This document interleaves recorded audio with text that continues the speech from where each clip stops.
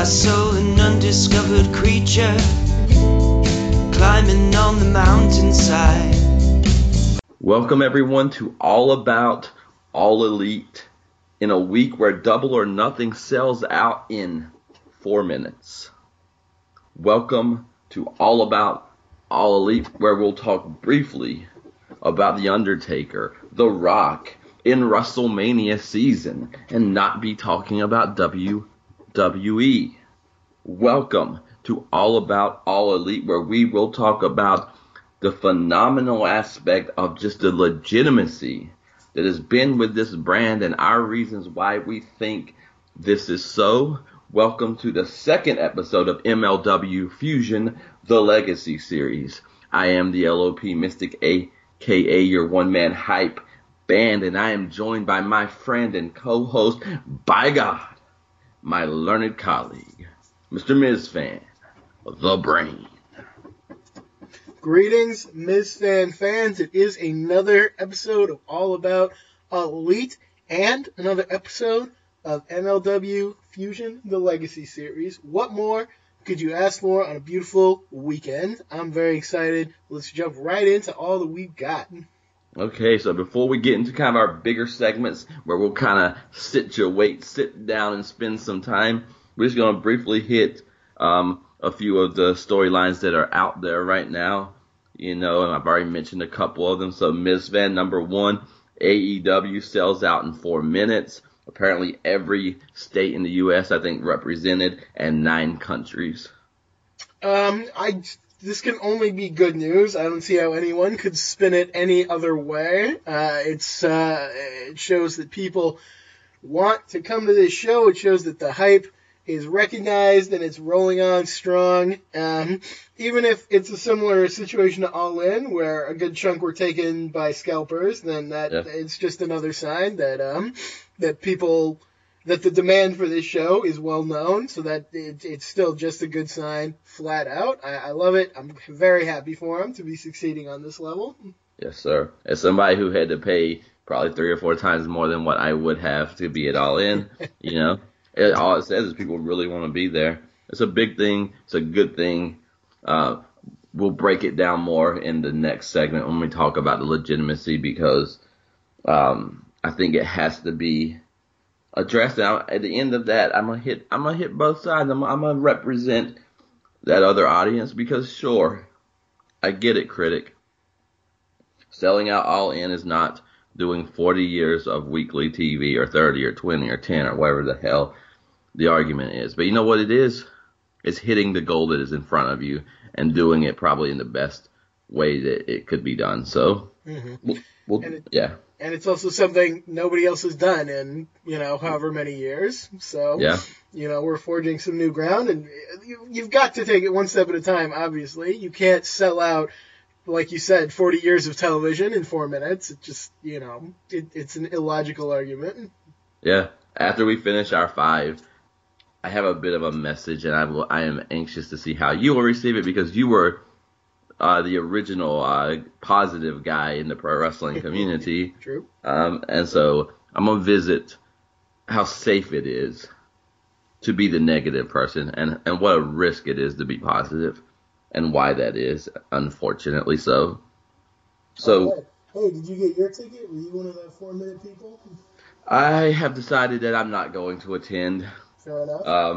I'm in my 4th year of my PhD. I've been home about 4 days in 4 years, and so I decided that I am taking all of June and July, and I am going home. So very smart. I am hoping, I don't know where I'll be because my life is still up in the air, but if I'm still in the Midwest, I'm hoping that we'll get All Out or All In or whatever in Chicago again. If so, that'll be a more feasible try. Yep, if so, there's a good chance that I'll be attending that one as well. So awesome. Just bring it close enough that I can drive, and I'll be there. Sounds good. You know who else is going to be there when we talk about Double or Nothing? He's going to be at StarCast 2. Ladies and gentlemen, The Undertaker. Indeed. Big announcement. Undertaker making a non-WWE appearance of sorts in the U.S. I think it is cool. I think it's the right place for Undertaker right now to be at a Legends convention signing autographs. Yes. I know some people are like, oh, it doesn't have the mystique of the Undertaker character, and I guess, but it doesn't matter that much to me. He's just a guy. Like, Yep. separate one from the other. It can be done. I honestly, people are making a lot of this. I don't know if it's really that important in and of itself, but I like the look of it. It's a good look, I think, for Undertaker to be coming to an AEW associated event. It makes them look a little more big time, maybe. So I'm all for it. I got no problem with it. I think it's cool. It's so strange because you're always going to have people who can't realize, number one, that StarCast is not AEW. Yep. And the minute Undertaker goes to StarCast, they're going to want to see him wrestle. Ugh. Which I don't want to see, and you don't want to see. But somehow we think this is a positive and a good thing for Undertaker, for AEW, for StarCast, for all of that. Because he's not wrestling, you know? And that's such a weird stance because it seems like the majority of the opinion is either, oh, well, The Undertaker never had a undefeated streak at WrestleMania. He's always been shit. That's that old man. People pissed off that The Undertaker would shame his legacy, or people who put him in the ring with Brock Lesnar and Jericho, and then we got a promotion we can watch in AEW. So I am with you in that. I think it gives a nice little shine, and we'll talk about this with a tweet next, but. This is what created that legitimacy segment that we're doing next, is because I remember back when I was watching TNA regularly and there was a little bit of a buzz that Jericho might come to TNA, and I thought, oh my God, Jericho, would you bless us with your legitimacy? It really felt like that because of the hostility that not only fans but the business seemed like gave to TNA. And for whatever reason, you got The Undertaker at StarCast. You got Jericho in the company, so on and so forth. And the one thing I will say is, when I was thinking about going to Vegas, and I'd already, in my mind I was going, and so I realized I would not have gone all the way to Vegas for StarCast 2, and I would not have gone all the way to Vegas for Double or Nothing. Mm-hmm. It's that combination. And it looks good. Sting, Bret Hart, Undertaker, shout out to the man of the hour, Mr. Podcast himself. He's getting it done with StarCast. And that's a big freaking deal because last week I felt like an old man all week because we're talking about the Young Bucks and Brandy and their vision and how far away I am from that. Mm. But then there is the same company, and I feel right at home because of some of the other things they're doing. So yeah, it's that buffet thing again. Mm-hmm. Something for everybody. Yeah. Chris Jericho cuts a heel promo on Twitter. He did, yes. I actually thought it was a great promo. I'll say, I've talked some about I've been less excited about Jericho lately, but I'm getting back into him. He kind of sometimes goes in cycles, and maybe he's cycling up one last time here. It was a great promo. It's probably the most excited I've been about him since he was wearing the suit, almost 10 years ago. Being around to big time all the other wrestlers and then almost definitely put them over is something that I could be here for in a big way. So I'm into it. I'm getting more into Jericho now every time I see him. And that's from a guy who really was kind of done with him at one point. So that's that's very cool, I think. Yeah, I liked it a lot, and it made me realize these guys are so seldom in character, because it is not a TV deal. So you're just seeing them. And it works for some. I can watch Being the Elite sometimes, and I can get into some of them. But when I listen to Jericho, all I got is his podcast, and he's so obnoxious about Jericho. And so, and good for him because I'm not. This is legitimate. It's not a knock in that he was a white meat babyface that nobody cared about in WCW, and now he's one of the biggest stars of all time, and he's got his own rock band, and so on and so forth. But man, I can't listen to him both for so long. And then hearing him in character, I was like, that's who you pay money for. Right. That's who you pay money. I get it now. I forgot about you. I forgot you're also a performer in professional wrestling. And man, it was good. And then The Rock responds, which I thought was awesome in that, The Rock knows what he's doing. These guys, again, I don't know if you're cutting a promo because you're making your debut in TNA. Does The Rock reference that? Does The Undertaker show up? So it's saying, again, and it might be bad news for us because all these things allow more WWE guys maybe to feel liberty to come in, but, it's saying you're not bastardized, you're not outside the community. I still see you, you still exist. So I thought that was a cool moment. Yeah, it doesn't probably mean a whole lot in the grand scheme of things, but I agree. It's just a nice, little thing, to add some legitimacy. That's a word you've used a lot, and I can appreciate that aspect of it. I think it's a cool thing. Yeah. And finally, Cody Rhodes, in the latest, I think, Double or Nothing promotional video, comes in at the end, and Brandy's looking at one of the new matches, which is a 3-way women's matchup. And then underneath that is Cody and a mystery opponent, and is this for real? Were you going to tell me about this? And so Cody with against a blurred out face, which I love the aspect of anything this mystery opponent that is take your time with announcing something. But the more I thought about it, with so many rumors of so many guys, this, that, and the other, kind of a brilliant move too, I think, just to have a mystery out there. For sure. I'm definitely cool with it being a mystery person, especially since they sold out already. There's no reason to rush into anything, if you want to hold it close to the vest, that's cool. I wonder they may not know themselves yet, because I mentioned recently that they had it down to 3 choices, and, we don't know for sure that they've actually narrowed it down, so it may just be a way to give the fans something, but kind of prolong the actual decision point. So I don't know. I'm interested certainly in who it could possibly be. I was thinking about it. Nobody sticks out to me as an obvious home run choice. I didn't think of anybody who was like, oh, if it were this guy, that would be perfect. But there's a lot of really good choices. There's a lot of triples, maybe you might say. Yeah, I don't know. Ibushi confirmed to stick with New Japan, I think, just recently.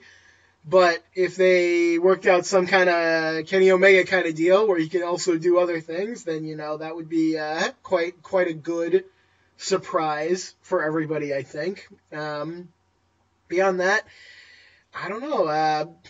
Brian Cage, Johnny Mundo, I don't know what kind of deals they have with Impact and Lucha, if they would be able to be brought in. A lot of people are excited. LA Park is going to be at StarCast as well, and he's a guy who can actually do a tremendous amount of stuff right now. People might be excited about him. I love if it were Marty the Moth Martinez ready to be catapulted into stardom, but that seems like a long shot. And like you said, the rumors, it could be, I don't know, Dean Ambrose, it could be, God forbid, Randy Orton or somebody from the WWE. I don't know. It could be a lot of people. So I'm interested and I'm excited at who it could be. Yeah, the buzz. And this is, again, you realize how deep the AEW potential pool is because you're thinking about Japan, you're thinking about indie wrestling, you're thinking about WWE, you're thinking about past feuds, you're thinking about people maybe he hasn't wrestled. And, with the comment sections that I've seen, there's a lot of, the obvious.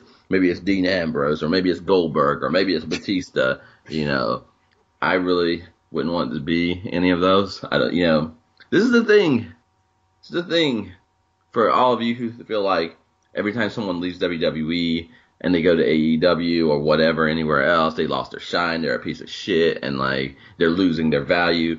They sold the show out in 4 minutes. They didn't need The Undertaker. They'd already sold the show out. Mm-hmm. They don't need Goldberg, Batista, whoever to sell the show out. So this is all icing on the cake. They sold the show out in 4 minutes. Yep.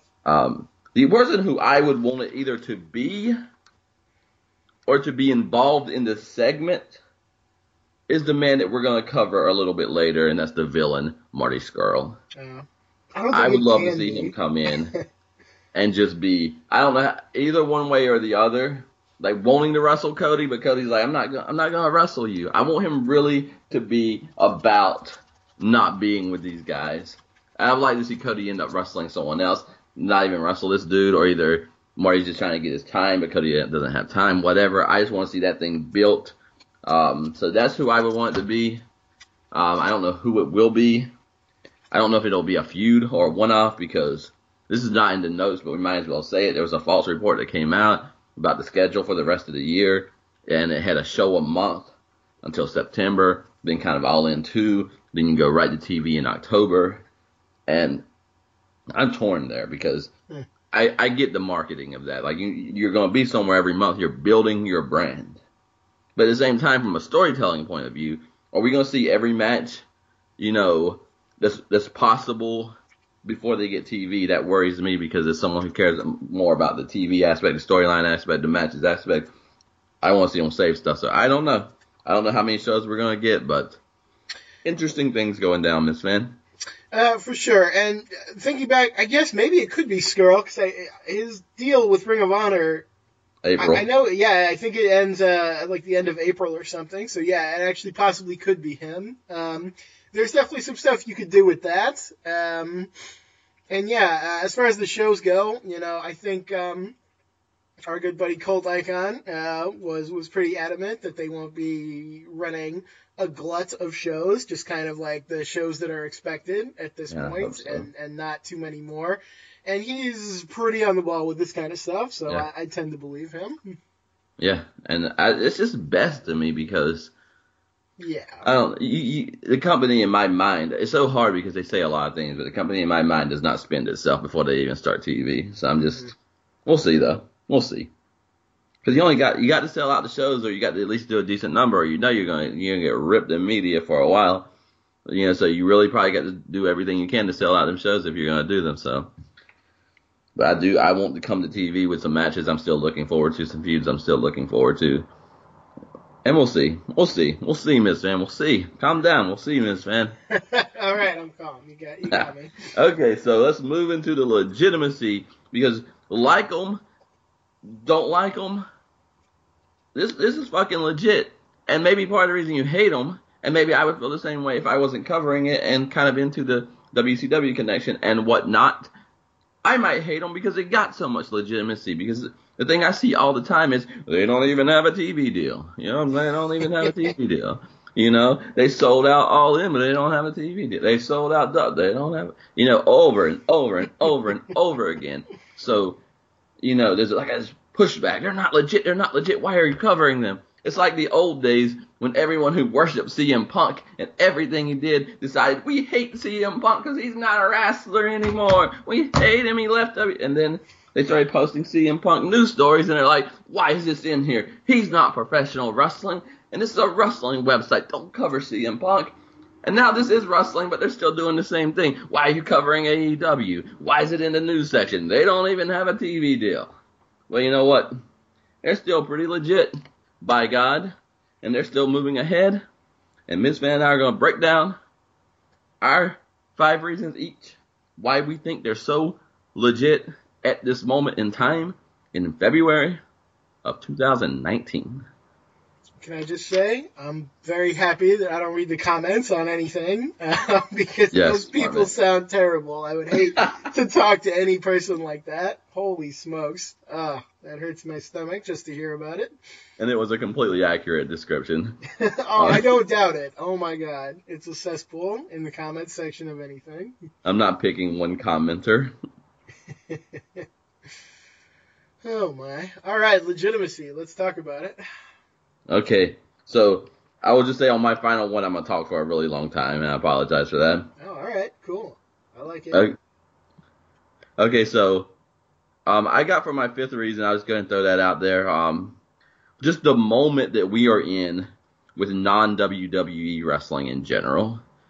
I do not want to leave that out because it's so damn important. I have been so far away from professional wrestling for 20 years, so when stuff gets to me, it means that it's getting outside the bubble. And so whether it was Lucha Underground, like, I can't count the people when I wasn't even connected. I wasn't doing columns. I wasn't doing anything. And, like, you got to watch Lucha Underground. You got to watch Lucha Underground. And then New Japan Pro Wrestling, kind of the march into the U.S. market, the accessibility of pro wrestling that goes along with it, New Japan and Ring of Honor selling out Madison Square Garden, all of these things. And being the Elite and Cody are part of it. So I both give them credit for their work within it, but I also don't want to run away with AEW and act like they're doing it in a moment where nobody cares about pro wrestling or nobody cares about anything that's not WWE. The moment matters. And these guys helped make the moment, and they benefited from the moment. But with accessibility and good pro wrestling, we are in a moment for non-WWE wrestling. People are hungry. People want to see it. There's access to it. And this is a good time to try to raise your brand in pro wrestling. Mm-hmm. Yeah, and that's closely aligned with one of mine as well, which I called What the Boom Has Built. And it's, absolutely, this independent wrestling boom for the past 4 or 5 years. There's just more excitement about wrestling in general. You have guys who are turning down the WWE, trying to go other places, trying to expand out into different promotions. There's not just one place to go anymore. You know, it might still be the biggest place, but it's not your only option like it was for a long time. I think to some extent, something like this was probably inevitable, and what we're seeing is just kind of the right guys capitalizing it at the right time, I hope. I strongly agree. The wave has been building to this for a long time, and it's just progressing organically out of everything that's come before it. And it's not being forced, it's not unnatural, and it's coming in its own time. And I think that really helps people recognize it as something legitimate, something necessary, something that hopefully will be awesome. Yes. I think, too, with what you said, you are on the inevitability of it. Is my now I'm looking, my number 4 point maybe should be my number 5 point instead, because I want to give credit to the character who also helped build this non-WWE moment that we all have wanted so bad, and that is WWE themselves. Because by God, they have contributed to this. This is, if you're a WWE fan, again, God bless you. What a world you live in. Enjoy it. Enjoy it. It's great. Do it. Do your thing. But you know what? There is a reality that WWE has been not just secretly, but openly, many times, just giving a gigantic fuck you to fans, their fans, I mean, not other people's fans, who want something other than what they are going to be given. Like, I can remember the Jerry Lawlers and the JBLs and so on who are sent out there to talk about why the guy who they're giving the ball to is the right guy and what an ugly human being you are if you have other opinions. You know, I've heard the fans, like the Daniel Bryan moment. You can't I'm not even, like, I like Daniel Bryan, but I'm not a Daniel Bryan guy in that way, but my God, if I was. Like, what an ugly time when he got passed over. So time and time again, years ago, we're not wrestling, we're sports entertainment, was more just like a theory. Like, we're trying to theoretically, philosophically show you how our product is different. And props to WWE, we're now in a moment where the wrestling really, take it or leave it. Like, we got deals, we're doing this over here, we're doing this over here, we got this much money invested. And, what we're doing in the ring, that's not of as much consequence. And so, yes, there was bound to be something else that was going to crop up and grow out of that. And you're seeing this reality. This is fact. So, get mad if you want, but whatever. But you're finding out it's not just some of the fans that, weren't happy with it. There are a lot of wrestlers who were not happy. So it turns out that some people do want creativity and they want agency and they want to try as who they are. And so props to WWE for their part in helping to create this moment. I think there's definitely a portion of that. And I'll add on to that, in a weird way, I think they spurred it on in another way. Back in, 2013 or whatever, when they suddenly started signing up a lot of indie guys that they had left on the table for, a decade or more previously, when they suddenly got interested. I think, and I didn't even think it would be this way at the time, but I was wrong. I was flat out wrong. It kind of spurred everyone to start kind of escalating. It's like, oh, wow, either A, they're thinking, oh, wow, I can get to WWE now and, like, get more money, or B, is like, oh, wow, there are spots opened up and I can, like, expand myself outside of WWE, and, it's kind of breaking up the status quo. So it really, I think, escalated a lot of growth in that scene, and it led to a lot of what we see today. So, in a weird way, they kind of helped cause this in yet another way. So, that's good analysis, and that's also beautiful because not even being an indie fan, really, I wasn't watching wrestling much at all when this started happening, and just the overreach and the obnoxious nature and the obvious that you don't want all these people or need all these people, but it's clear what you're doing, and you don't even have to be secret about it because it's your world and we all just live in it. Sure, and they revealed that all these people are out there, The people who are watching NXT, suddenly, they've watched, 10 plus years of, big meatheads who barely look trained walking onto the screen just because they're 6'7" or something, honestly. And I say that as someone who was even a fan of some of those meatheads, but still, when you see guys start showing up and, oh my God, they're amazing on day one, like WWE didn't have to do anything with them. They just came in and they were great. It sort of opens you up. Even if you just watch WWE, you're like, wow, these great people are coming from somewhere. Now I'm curious about like other places. So it's a weird cascade effect that kind of goes out to everything, I think. Yeah. And it's amazing. Like with all that talent, when I don't watch WWE, I think, oh my God, it's amazing. We're in this moment where people want to leave and this thing's happening. When I watched one segment of Raw in the Royal Rumble, I thought, how the hell did this not happen 5 or 10 years ago? Because there's so many fucking people on these shows, and they got the same gimmicks they had when I tried to watch them 4 years ago and 7 years ago. And they're like, there's a whole mid card of like former world champions who kind of don't matter anymore, and like nobody's getting cheered or booed in a lot of the matches. It's just kind of lukewarm. And I can see if you are a guy who wants to get out there. Christian Cage was just talking about why he went to TNA, and that some people have to do it, and telling people like if you want to roll the dice on yourself, it might be something you do. And there's always going to be some of those people that legit, like we all need the money, and there's nothing wrong with that. But there are some people that also legit want to roll the dice and do the thing they love and create a legacy that was actually them doing a thing and see what they can accomplish. Absolutely. And that kind of leads into my actual number 4 point. I think the mission statement of All Elite Wrestling is giving them legitimacy, and the fact that they're really actually living up to it. They've talked a lot about how they want to stay connected to kind of their indie roots. We've seen that, them showing up at these small shows to, kind of make announcements and to align with people. We've seen them talk about fresh faces and actually deliver them, signing almost exclusively guys that you haven't really seen too many places before. They talked about being inclusive. They've talked about creativity and having that kind of freedom. And I think they've really lived up to a lot of it so far. And yeah, they're not very far into it yet, so who knows what will happen in the future. But man, they're promising things and they're making it look good. And so far they're living up to it. And I think that matters a lot. That's a good one. I didn't go explicitly there, but that's yes, absolutely. I'm getting, I think, some of the reaction to that, but that is the cause, the mission statement.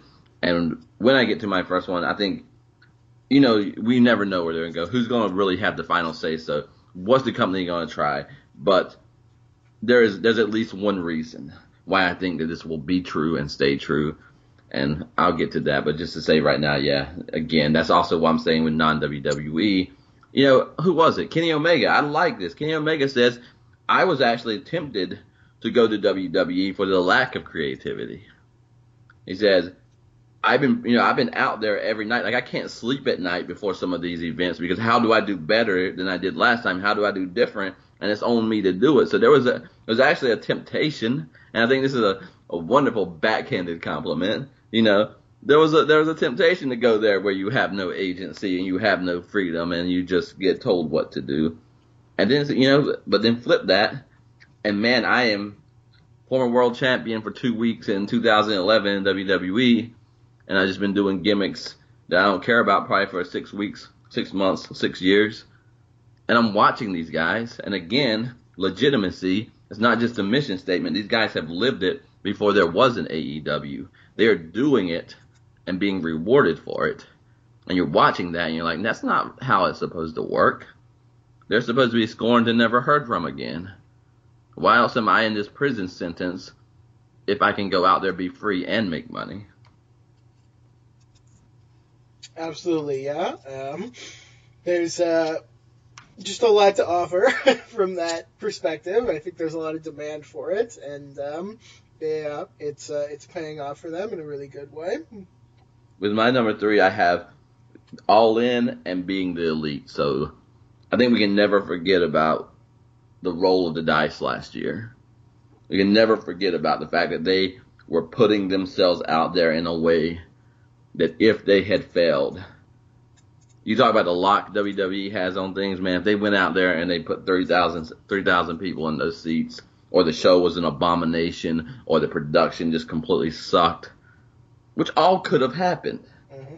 Then you're looking at it and you're like, oh man, stay in your lane. There's a reason that Vince McMahon has been the blah blah, because so on and so forth. You know the narratives that would come out of that, mm-hmm. And this is built by this group that I kind of like them and I kind of don't like them. They remind me a lot of like Kevin Nash and Scott Hall and folks like that, in that Being the Elite, there's this gift that some people have to kind of look out there and see what people want and maybe what some people are already doing, and then somehow become like the forerunners of it. And I don't know if that's being connected. Maybe it's just listening when no one else does. But they always seem connected. And whether they really were the forefront or whether they got in front of the line, they're always there and people are legit connected to them. They know what people want. And so this combination of, I'm not going to go to WWE. I'm the Young Bucks. I'm going to trust myself. I wouldn't trust myself if I had been born a Young Buck and wanted to be a professional wrestler. I would have signed a WWE contract. But no, trusted themselves, sold T-shirts, made a name for themselves. Cody Rhodes, Kenny Omega, so on and so forth. Put on a show, blow the doors off, get a little TV time with WGN, pay-per-view, and now here we are. So, like, this combination of, I feel like I'm connected with the fans, and I know what the business wants. I know what moment we're in, and I'm going to risk everything, including my name, to do it. Yeah, for sure. My number 3 was also All In, specifically. And not just the fact that they bet on themselves, they did, but just the fact that it succeeded on such a level. I mean, people in the comments section with whatever they're doing, they can say whatever they want, but the fact is they sold out a 10,000 plus seat arena, and they did it, I won't say easily, but kind of easily, you know, Mm-hmm. And that just shows that there is a certain demand for this product that people doubted existed before it happened. You know, the whole impetus of this is supposedly, and who knows if it was a work or not. It doesn't matter, because everybody thought this way. Supposedly Dave Meltzer and Cody made a bet, oh, can we sell this out? And they were like, I don't think that anybody can do it, and that's what everybody thought, and then they did it. Guess what? So they changed the narrative already. If they can do that once, they can do it again. So there's a certain amount of faith and legitimacy that goes along with the fact that you've already bet on yourself and you've succeeded at this level. Absolutely. Given that nobody knows what will happen tomorrow, if you only look at what we know, All In and Double or Nothing, do you not know that there were moments where they are by themselves, whether it's Cody and Brandy, Cody and the Bucks, where they thought probably anything but what has happened might happen? Mm-hmm. This is not a world where this was anything close to guaranteed. So they've exceeded what I'm sure they thought and what maybe some people thought was possible. Even, you get the worry in that they got ahead of the Double or Nothing. Like, we scaled it for 12,000 or 14, whatever they said. We scaled it for this. And then, we feel bad calling it Double or Nothing because we're not doing 20,000. We're not doing that. And, we don't know, blah, blah. They started kind of, even publicly, kind of like walking it back a little bit or lowering expectations, which is smart and all, but it also demonstrates that we're out here trying to do this thing nobody's done. And, the only way you can do it is to put yourself out there, but every time you put yourself out there, you're setting yourself up for failure. So I think there's something about the individual and the small group and the risk taker and actually accomplishing. Because part of that WWE machine narrative is, be a part of the machine. Like, you'll be on WrestleMania. Like, you'll walk the WrestleMania stage one day. Surrender your name, surrender your gimmick, surrender your ideas. You'll walk the WrestleMania stage one day. It's all big machine. And these guys are doing it as individuals. Like, boots kicking at the foundation of the empire.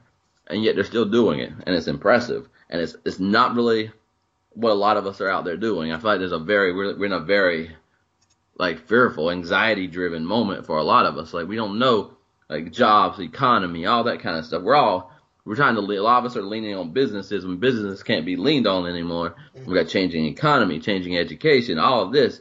These guys are just out there fucking doing it. And it's working right now. And there's something about that spirit that drives people. So, man, props to them. Yeah, you've praised people who actually do in the past, and I think that's a great point. They're out there, they're actually making it happen. They're not talking about it, they're doing it, and that's very cool. Yeah. Number 2 is also a man who's out there doing it. That's Tony Khan, and potential big TV deal. So for me, it's more than just the fact that they got big money, but they absolutely had to get big money. Or it's not going to be what people want it to be. Maybe it would have been nicer. Maybe it would have been cozier. But it wasn't going to be what people are trying to make it out to be. So I like a lot. And I may hate it one day because I don't know this man. And another comment, we live in a weird world where the people who are the doers in pro wrestling are being called marks by the people who are the fans.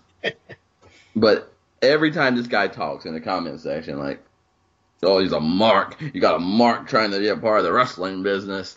And you know what people are saying? I feel like when they call someone a mark, I'm embarrassed by this man being so passionate about pro wrestling. Like, he loves pro wrestling. He's not talking about the business and the entertainment factor and you do this and this and this. He likes what he's doing. He likes wrestling. Oh, God. Horrible. Like, we're pro wrestling fans and we're disgusting and pro wrestling is disgusting and this man likes us. He likes it. There's something wrong in that thinking. We should applaud the fact that he likes wrestling and to act like then the other fallacy that comes up is because if he puts his face on TV and talks in a way like he likes the product and he's a fan of WCW and he's a tape trader back in the day and he was online on AOL in the beginning, trying to find wrestling fans, finding out that wrestling's a work on the internet like so many of my generation. If we find out all of that, then, well, he obviously doesn't know how to do business because he's not telling me everything he's going to do about business. This is why we need AEW. Because we really have a large portion of fandom that thinks every time a wrestling company knows something, they should know it. Like, everything should be told to us on the internet. No surprises, no build. But this guy, his family, has a football team. I'm guessing they know a little bit about sports. I'm guessing they know a little bit about TV. I guess they know a little bit about wheeling and dealing and putting butts in seats, all that stuff. I guess they know a little bit. Maybe as much as you and me in the comment section. Maybe. So I like the fact that this is a wrestling fan. Because like Ted Turner, who I say all the time, like him or not like him, he doesn't get enough credit because Eric Bischoff says you could not walk around the studios if you were part of the wrestling without dirty looks because they hated WCW and they didn't want it there. And the only thing that made them at least fake smile for a minute is the fact that WCW hit that record high. But they weren't going to touch it because Ted Turner. So do you think when the inevitable ups and downs come, that it's better that you have a guy who not only has money, but cares about wrestling and wants to have his name associated with it? I think that matters. Yeah. And then that comes with the potential TV deal. So all of that wrapped up together is the fact that this is legit because you got a guy who can put money in and who wants to put money in. And there's this rumor that he's also going to hook him up with a TV deal. And we're like 1 or 2 companies, 1 or 2 deals, 1 or 2 months away. But it's not true because they're not saying it right now. But yeah, it probably is true also. And there's legitimacy for that potential TV deal. Tony Khan, number 2 on my list.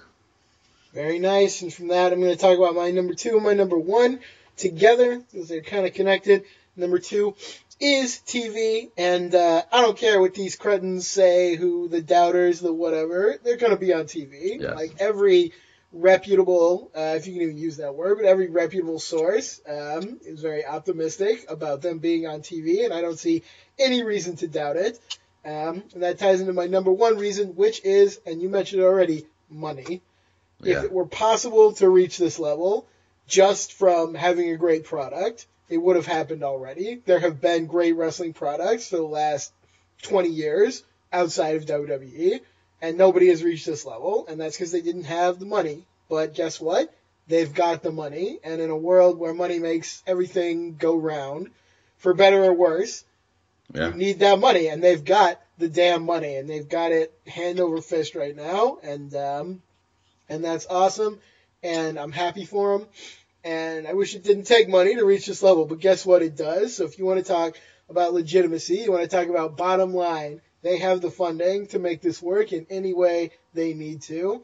And yeah, that's, I think, what is going to make them the most legitimate at the end of the day.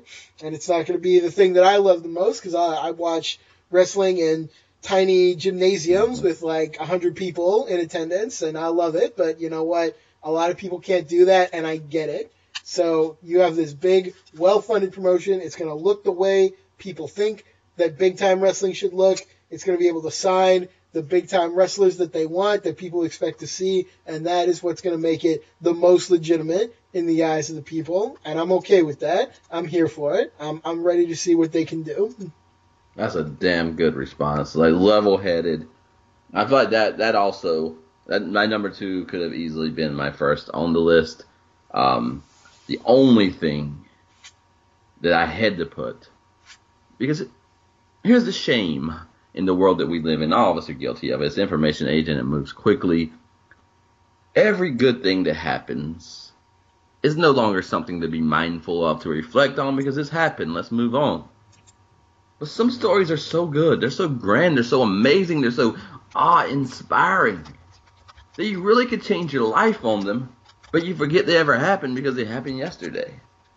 So part of this show is occasionally going back and reminding you the big fucking deals that we're already acting like are not a big deal, because there's another big deal in front of it that they're not going to meet this time. But my number 1 reason, and I've got WWE.com pulled up right now, May 22nd, 2016, WWE has come to terms on the release of Cody Rhodes as of Sunday, May 22nd, 2016. WWE wishes Rhodes the best in all his future endeavors.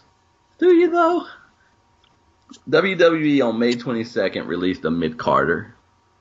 Released a guy who, while I've said it before, I went to a show and had no desire to see Cody Rhodes, wasn't even on my mind, and yet he seemed like the guy most attached and attracted to the fans and connected. Still, though, a guy that, between his mustache and his face paint, like, I don't know who he is, and, you know, I'm not thinking about him. He's a mid-card guy, never been the world champion, just like his father. Imagine that, but I do know who his father is. His father's Dusty Rhodes, and I know that because I come from a world where Dusty Rhodes matters a whole lot. And so it's weird to me that Cody Rhodes left. I get the buzz even though I'm not watching wrestling, so I peek around that corner, and I find Cody Rhodes has released a one-time statement about why he left WWE. And funny thing is, I read this statement every few months, and it sounds even different and better and sharper and more prophetic and more filled with conviction and more unbelievably fictional that it actually panned out with every accomplishment that we see. Cody Rhodes says in the beginning of that, setting foot in the dingy old Greensboro Coliseum this past Monday can only be regarded as a whimsical moment of clarity. Oh man, the fact that the very foundation of the first paragraph of everything that's happened with Cody Rhodes begins with an NWA reference, a Dusty Rhodes reference, a Ric Flair reference, is good news for the WCW fan who is here, let's admit it, in large part for what AEW might bring that reminds me of tradition. And then he focuses on a word this mid-Carter who has accomplished nothing outside WWE and failed to accomplish what he wanted to accomplish in WWE, says the word fearlessness. He says it's a trait in his mentor and father that he wishes had been passed down more to him because he's not fearless. He says that in the locker room where Ric Flair dressed to become the heavyweight champion in 1983, he found himself putting on an outfit that had long outgrown itself. He talks about the opportunities that Vince McMahon and Triple H gave him. He seems legitimately grateful, but at the same time, there's kind of stinging lack in also what they gave him. He mentions that he did get to train with two of the most brilliant minds in the world, and he calls them Arn Anderson and Fit Finlay. If you want to know where he lives, I like that a lot. And then he says his goal was to always win the WWE title because it's something his father never got to do. No small statement there. And then, okay, I just want you to listen to this because this is a man that you can say whatever you want about AEW's legitimacy. It is giving WWE at least minor headaches right now. They don't want all this shit happening, but it's happening. And you know how easily it possibly may not have happened? For 6 months, he said he pleaded with WWE and the writing staff. He said he went door to door like a salesman to every writer. And what did he want? 10 world titles to be John Cena? Well, of course they said no. You can't just go door to door and ask to be John. Oh, no. Sorry, excuse me. Notes, handwriting. He actually went door to door for 6 months begging them to, quote, let me be Cody Rhodes. That's what he was asking. And that was too much to ask. And then we got the infamous story where he talks to the writer who is on a powered off laptop and ignores him because he's too busy working on that laptop. And then he says, I realized that blood is thicker than face paint, that I know who I am and what I am capable of. Cody Rhodes then ends, final paragraph, again from the bottom of my heart, thank you. Almost 1 year ago, the biggest light in my sky was ripped away from me when I lost my father. It's time for me to try and seek that illumination, that glow that's still out there. This is not goodbye. There's a whole world of film and television this stage that I might find I have a knack for. Maybe I even already have an offer. As far as the future is concerned, though, I'm a wrestler. So that's what I'll do. Wrestle. My number one reason is that Cody Rhodes, the mid-Carter, took a chance that in no reality that is anything close to nonfiction should have paid off. And he put himself on the record the day after he left with nothing proven so far. And any fan and any pro wrestler has access to this entire journey. And they know what he went through in WWE. They know what his ceiling was. And they know everything he's done since then. Leading to a 7-figure contract. And what else? A 7-figure offer from WWE. You know, the assholes who wouldn't let him be Cody Rhodes. Those guys, 7-figure deal. What happened? Couldn't be a world champion. Couldn't even be who he wanted to be, but he's worth that. This man went out there and did something that never, ever, ever should have happened. And yet maybe always could have happened. And it's mind-blowing stuff. And it's inspiring stuff. And you cannot help but sit up and pay attention to it. And so, ladies and gentlemen, I am putting it my number one. The man who got this whole thing kicked off with a ridiculous vision. The son of Dusty Rhodes. The buffet, the space at the buffet that brings in the tradition. With ladies and gentlemen, Cody Rhodes. Yeah, that's great. I love it. I love what Cody has done.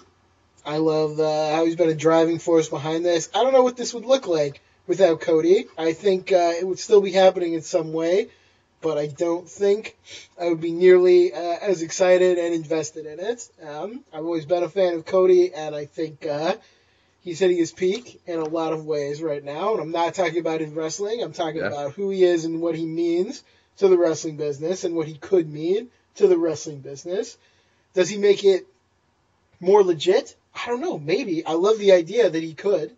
But he definitely has my attention and my excitement. And, if we were voting for a president of non-WWE wrestling, he'd have my vote too. So I love it. I'm all about it.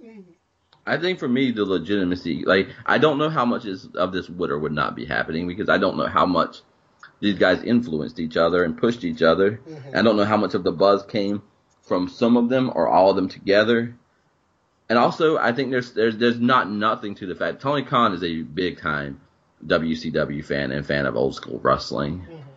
And to me, for me, would I be watching anything that's being produced by the Bucks and Kenny Omega? Probably not, because it's not a knock on them, but it's not the world that I know. Cody Rhodes is the one that brings the tradition in the WCW and that part. And I think that attracts Tony Khan too. So I think there's a lot going on there. But it's also just the fact, if John Cena does this, we've seen it before, Hulk Hogan. But you're a mid-carder who you're not fighting over whether you can be world champion. You're fighting over whether you can use your name.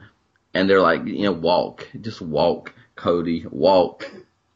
And he's out there doing what he's doing. And it's also the vision. He has a deep vision to be the producer and to be the guy with the vision. And I don't think that can be overlooked as well. I think that's a hell of a vision. I think that he tried to play it down because who in the world, he wants to be an individual and that's his damn right. But in his own personal heart of hearts, I do believe that Dusty Rhodes connection, Dusty passing and trying to do something. Once in a while, it rears its ugly head with his admission that he wants to cut off heads and avenge his father, and then most of the other time he plays it cool. But I think there's something deep-seated there, and I like that that's deep-seated. Very nice. Very nice. Okay, so the only little preachy thing left that I have to say about this whole segment is this. To the critic, to the negative person, please don't think that you are a bold voice. Please don't think that you are taking chances. Because in the world that we live in, whether it be societal or whether it be human nature, here's the fun thing. If you're the critic and you're negative, you are always right. And if you're supportive and you're a fan and you're positive, you're always wrong. So who's the risk taker there? If I support AEW and they sell out All In, you say, well, they won't sell out Double or Nothing. And if they sell out Double or Nothing, you say, well, they won't get a TV deal or it'll be disappointing. And if they get if they get a deal on Axis, it's like, this is like anything else. It's negative. If they get a TV deal on TNT, you're like, well, they're not going to get the ratings WWE gets. And then if they get ratings, well, they're not going to do it for 10 years. So eventually something bad is probably going to happen, as it does in life. And 30 years in, by God, you write that column that you were right all along.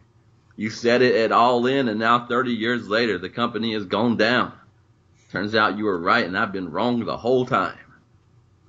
There's a safety net in that. But it's not living. It's not doing. It's not being a fan. And I would rather have a moment where I can take on all the shame of being the horrible wrestling fan and Mark, but actually enjoy what I'm watching. So you know what? As long as I can, as long as I believe, as long as they're keeping their word, as long as I'm connected, I'm going to try to be that fan. I'm going to try to be positive. If ever it doesn't work for me, you're not going to hear me weekly coming in and bashing the company. I'm just going to go about my business and try to find something that I like. But it's easy to be negative. And even though you're eventually going to be right 30 years from now, 10 years from now, 30 minutes from now, whatever, you were wrong 6,000 times before that, and you didn't let yourself enjoy anything. So kudos on that journey. God. I'm such an asshole. Okay. No, I mean, it's definitely a world where going online and firing off a snarky zinger is valued more than being a genuine fan of something. And, that's kind of ugly. That's pretty toxic, honestly. So, yeah, believe in something. That's all I'll say to that. Just, I don't even care. Like the man was saying earlier, if you're a WWE fan, sweet, awesome, own it, love WWE. Doesn't mean you have to hate anything else that is out there. Myself and a lot of people I'm with, we don't always love WWE, but guess what? We don't spend a lot of time talking about it. It comes up now and then. We give our opinions, but I am not out to go out and trash somebody who is loving WWE. So, my God, don't just let people like what they like. Don't feel like you have to try to be the smartest, funniest person in the room by tearing down something else that other people are enjoying. Let people enjoy what they're enjoying if they're not hurting anything. Just calm down. Just be a decent person. Come on. It's all good. It's wrestling. Yeah. We're here to have fun. You talk about things in context. When WWE comes up on the show, it's because there's a legitimate context. Sure. And still, I hope they do well for as long as they can do well. Yeah. I have no ill will towards it. I just don't want to watch it. And then we need some kind of rituals in our society where we celebrate good things longer than the second that they are happening. Because this whole rant came from the fact that I wake up in the morning and I see AEW, whether you like them or not, doing things that I think, my God, they did it again. This makes no damn sense. What a moment they're about to have. And I know in my heart it's not going to last more than a day because of how society is. But it doesn't even last a day. Like, I sign on and everyone that hates it is like acting like it's not legitimate. And a lot of us that love it are so anxious that it might not last that we're on to the next sphere. We need some kind of ritual that celebrates and sits in a good moment, because I think as human beings, we definitely want to look at an evolutionary way of seeing things. Why would you not concentrate on the thing that might kill you? So like the fear and the negativity, like I get why you got to kind of give your attention to that because it's a threat to you. But we need rituals and ways to celebrate the things we enjoy, because you know what? You just might get more of them, and that might not be a bad thing. You might actually enjoy life. And these are radical ideas. I get it. But man, we need it. And that's part of the reason we do this show. That's why I'm quoting Cody Rhodes from years ago, because I don't want us to forget what this is built on. Because it's gone so fast. So yeah, just find ways to enjoy it. The WWE, they have it. And props to them. They have it built into the system. Like, no matter what you think of their year, every first 4 months is WrestleMania season. So it's time to sit down and reflect on all the Hall of Famers, reflect on all the events that have gone by, and then look at the show, the biggest show of the year. So they have their rituals built into their system. But we got to have ways, we got to have rituals that let us reflect and remember, and not just move from the next thing to the next thing to the next thing, and not appreciate what we have while we have it. Yep, I'm all about it. I love it. Okay. Speaking of people who had something and lost it, the next segment is from NWA, 10 Pounds of Gold, from a Ring of Honor show, no less, where Caprice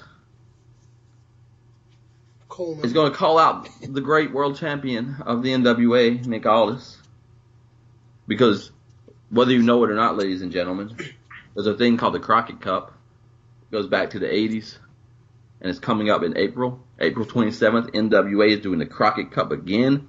We're being sold on it. It's April 27th. It's Concord, North Carolina. Crockett Cup Tag Team Tournament. And it's going to be the biggest one ever, quote, because NWA will be there, Ring of Honor will be in there, CMLL will be there, New Japan Pro Wrestling will be there. But there's a weird thing, because there's a name not on the list. And old Caprice, he's wondering about it. What will the world champion be doing? Will Nick Aldis be in the Crockett Cup? So he brings out the heavyweight champion, Nick Aldis.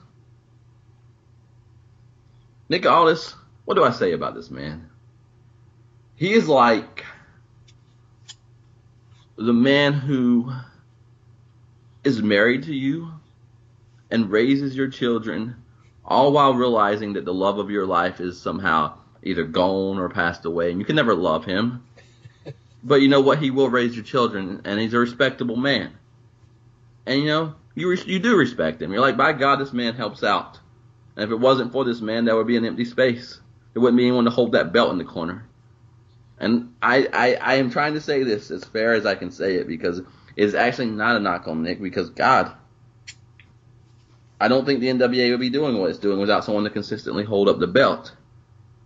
But I do wonder what it feels like when you're kind of like the baby face in a way, because you're trying to bring back the brand, bring back tradition, hold the belt, and yet anyone that they bring out is always more popular than you, and it's gotta be rough.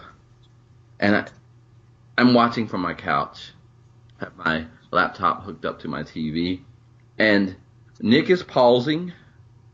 He's saying good things about tradition and NWA, and then pausing for the chair, and then they respectfully give it. But I said to myself, I think my volume might be off because I hear the fans, but you know, it's not picking up really. You can't really hear them. And then he calls out a man who he said, we've been best friends since we were teenagers, broke into the business together, and I want him to be my partner. And it's Marty Scurll. And guess what? The volume's working now. I can hear the fans. And that's so sad, but it's so true. Nick Aldis is raising your kids, and you want to love him. That's the hardest part. You go to bed every night. You pray to God. You don't say it out loud. Maybe you say it out loud, because Nick, he doesn't take anything personally. You're like, maybe you hold hands and pray together. God, help me to love this man. He's very consistent. He shows up. He's the champion. But you don't love him. You like him. You like that he's there. You don't love him. And now he's calling out to someone else from an outside. Here comes the plumber. The plumber. Oh, I could love that plumber. I could love him. Anyway, so Nick calls out Marty Scurll and asks him to be his partner. He's like, everything you've said, we broke into the business together.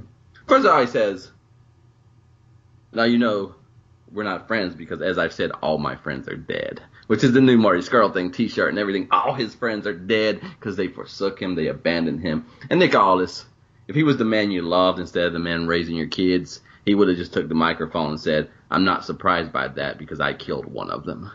But he's Nick Aldis, and he doesn't think of things like that. He just kind of grimaces that the man he just built up as his lifelong friend not only says he's not friends, but he does it to sell another company and another whole thing going on. So he admits that he asked him for a ride 15 years ago. They became friends. He's very dependable. He trusts him. And that's why he wants to stand in the ring with him. Wants to stand in the ring with Nick Aldis as his opponent for the heavyweight championship at Crockett Cup. He says that his friendship should not be a penalty, and that 15 years ago I asked you for a favor, and tonight I'm asking you for a favor again. It's Nick Aldis, Marty Scurll, the villain. It's the heavyweight championship NWA fight at the Crockett Cup. What do you think, Ms. Van? What do you think?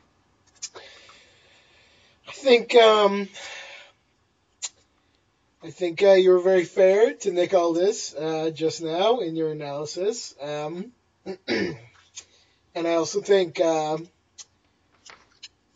it's not maybe enough to be a hat rack of a champion where all you're doing is holding up the belt in the corner. I feel like they can do better. I'll just say that up front. That said, I think they're doing about as well as they can. This was a good segment. It built up a match that could drum up some interest because people, they're interested in Marty Scurll. They're interested in the NWA Championship.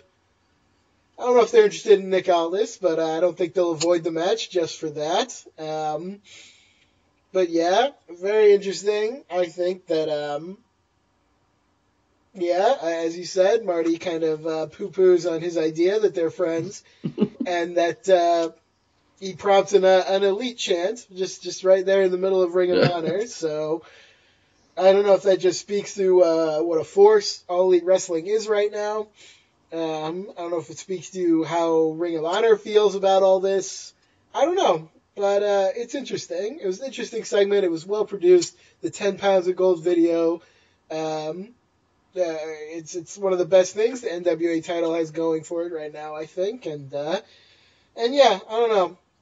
I just think they can do better than Nick Aldis as champion. There's a wealth of talent out there, and I don't think they're doing themselves favors by sticking with this guy. And he's just not a selling point for me. I can't imagine myself seeking out a Nick Aldis match. I watched the Cody match, and I'm glad I did. It was very good, but he was the least part of it, I think, and he's usually the least part of these NWA segments to me. Yeah, I wrote down hat rack of a champion. That's a good line. Yeah, when he walked out with Jeff Jarrett all in, I was like, boom, there is your legacy. There's the line you're going in. And I don't mean that as a compliment. No, you mean WWE Hall of Famer and Raw roster member Jeff Jarrett? Yeah, and Singer at the Royal Rumble with a stupid segment that we got to watch for 5 minutes before we start the Royal Rumble. But, again, that's why I don't watch most of the time. And if you like Jeff Jarrett singing segments, I am not judging you. Go enjoy. Sure. Yeah, I'm glad he's singing there, not somewhere else. So, but Nick Aldis, like, okay, I think partly why he's almost maybe because he's a very shrewd man. He's got to have like some kind of factual, literal mind because he does not have an emotional presence, and so I think he has manipulated his way into being their champion. So, you're all about tradition. You're all about history. You're all about long title reigns. Well, I'm the only person that's going to stay in your company for a long time.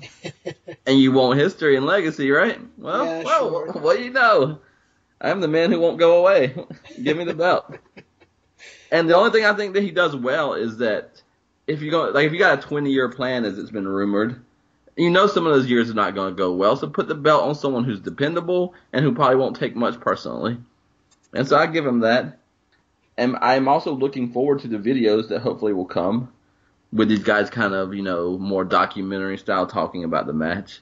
I think it'll be interesting. I am still interested because you have a guy that we know. He's going to AEW. Let's not do this Kenny Omega thing again. He will eventually be in AEW. Yeah. Maybe you don't think he will. Who knows? Whatever. But you have a guy connected to being the Elite. And we all know the Nick Aldis Cody Rhodes rivalry. So, will we get NWA? Will that title see some time? Will Nick ever be on one of their shows? It's a weird thing going on. And again, we'll see what happens, but 74,000 views. I think I looked at the history of the videos, and there's only, I think, 6 that maybe have more views than the Aldis villain, and it's only been out for 4 days. Yeah, they're probably all Cody ones. They're mostly Cody. I think there's a weird Jim Cornette talks about the legacy of the NWA is one of them, I think. Well, and he swears and rants. That's his gimmick, so. But still, it's very few out of them, so it's getting some eyes on it, and good for them. And we'll see what happens. It's 1 month, I think, before Double or Nothing. It is very, very late in April, towards the end, where Marty will have to make a decision contractually, I think. Mm-hmm. So, a lot going on, and we'll see where it goes. But I definitely wanted to drop in there because he is the leftover of the Elite. He's the forgotten about. He's got that chip forever on his shoulder. And I'm hoping, please God, don't let him respond well to this. If they all make up in the ring, let it be insincere, and then let him take that cane and put it on somebody's head or in their eyeball. That umbrella, yeah. Yeah. Couple things. One, you mentioned Jim Cornette, and he does appear at the start of this video, and he's hyping up the Midnight Express, making some appearance. Yeah. And I just want to shout out how much I love the Midnight Express. My man Bobby Eaton, super cool. Yes.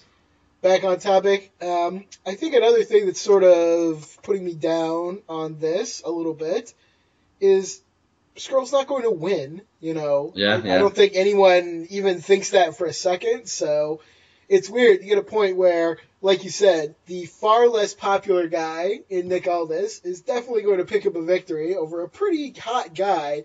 Yeah. Just because, as you say, the NWA, it seems all they really want is a guy who's dependable, who will let them follow him around with their videos, and, who's not going to probably jump away and be signed by anybody, even in an era where everybody's getting signed. So, yeah, it's a bit of a downer.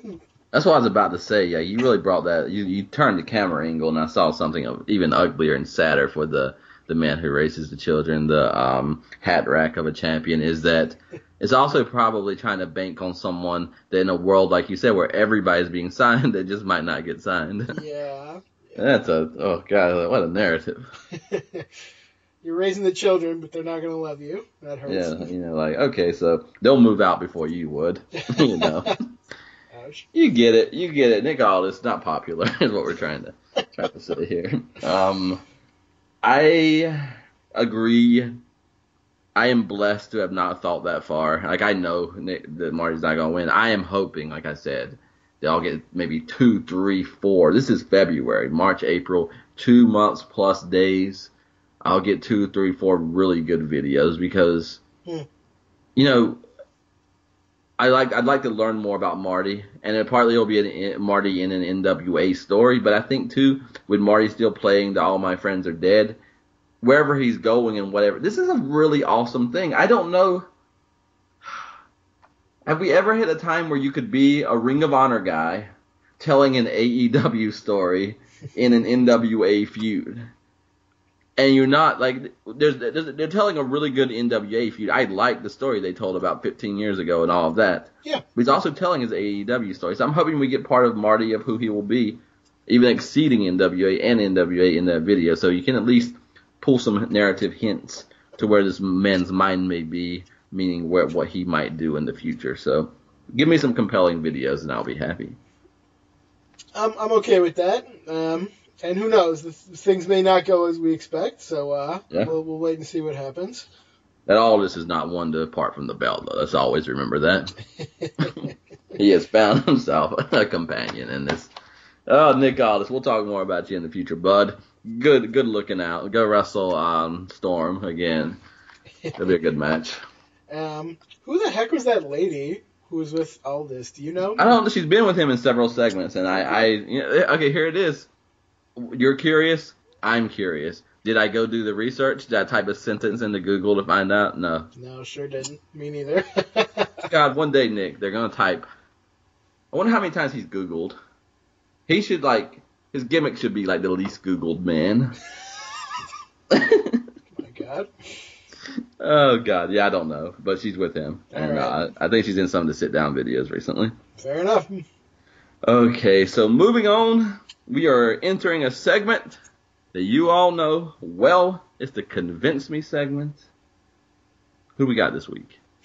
This week we have the best friends, Chuck Taylor, a.k.a. Chucky T, and Trent, a.k.a. Beretta, the two halves of his previous name, used, I have no idea why, intermittently.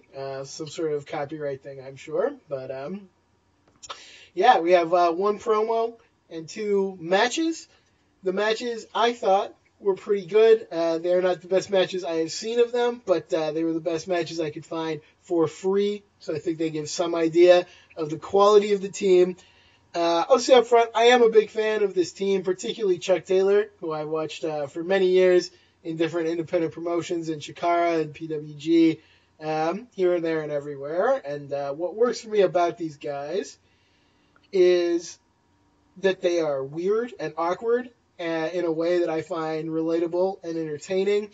And I think they are very lovable underdog types insofar as you look at them and you watch them over a period of time, and on paper level, you're like, these guys, they don't have the right look, they're not strong enough, they don't high fly enough, I don't think that they should be succeeding in wrestling, and yet, to me at least, they have a certain charisma in their personality and the way they wrestle that is really hard for me not to root for these guys, not to find them compelling, not to find them to be guys that I say, like, I want you to succeed on your own weird terms, and you may be awkward, and you may never fit into the square peg, and I actually love you for that reason. So that's my little speech on the best friends before we dive into it. So I'll let you lead, because you're the one seeing a lot of this for the first time. What are we looking at here?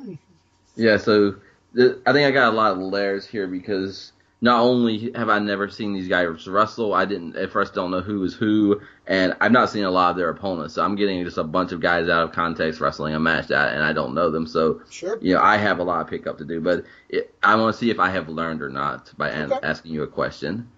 So your favorite one out of the two is not the poor man's Johnny Mundo. It is AJ Styles' face on Bradshaw's body. Yes, I believe you've identified them correctly.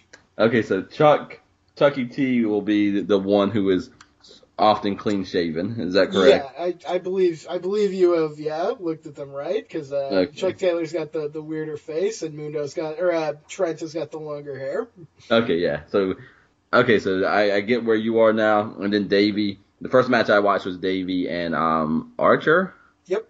Okay, so Killer Elite Squad. Couple of matches both from New Japan Pro Wrestling, both within the last 6 months as well, so you get a recent look. Yeah, I saw it. I like that those were so recent. This is going in with a big question mark for me because I both had a lot of moments where they did certain moves that I really liked that caught my attention. I was like, okay, you can do a thing and you can do it well. And then I would have long periods where I would kind of blank out and forget I'm supposed to be covering the match. And so the big question for me becomes, did I blank out because they're just not compelling enough to me to really get behind them, or because I don't know anything about them and they're not connected to any story and I'm just watching matches? I don't fully know the answer to that.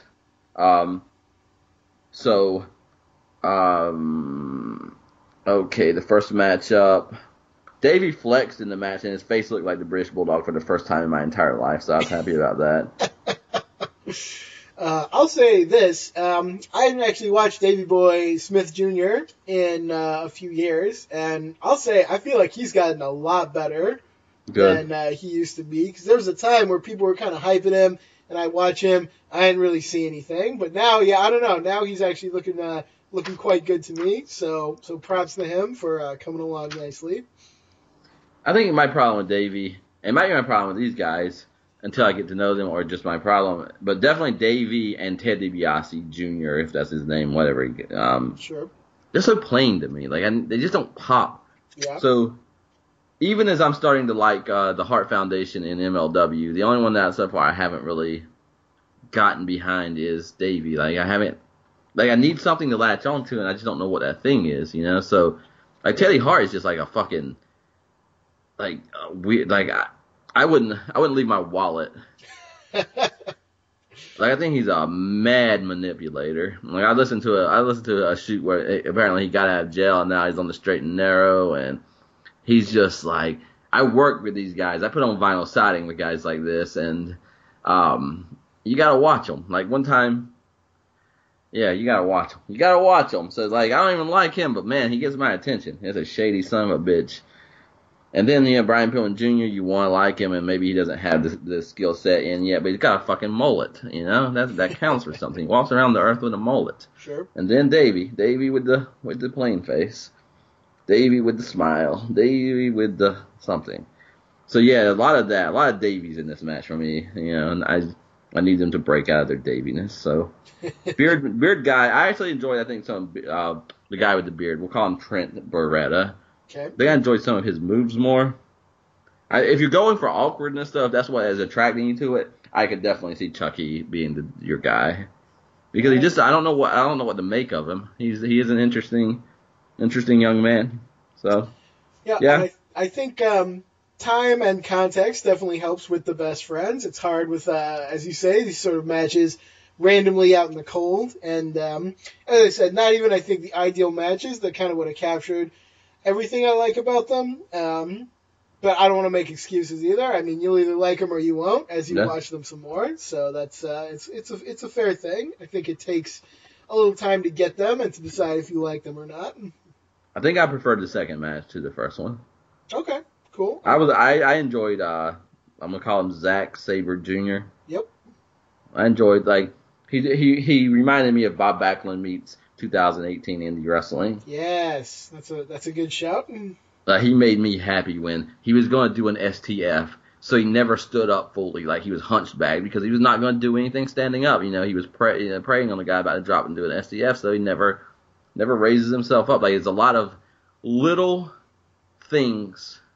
And see, that's the thing, though.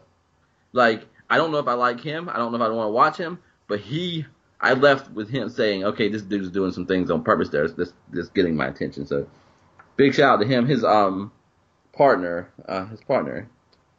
Taichi. Okay, this guy. So why is it two people, a man in this match and then a man on MLW, both stripped their pants off and did a super kick? They did the exact same thing. I have no explanation for that.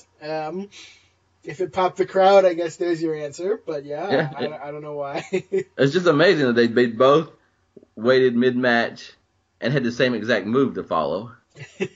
Well, I think that might be more about the ubiquitous nature of super kicks in modern wrestling than anything else. Because you probably bet a super kick will come after anything. You'll be right about half the time. You live in a wild world. That's the one thing I'm learning. Is like, I don't know how we ever did shows together. This is props to you because you came from a far away land to like do the shows that we've done.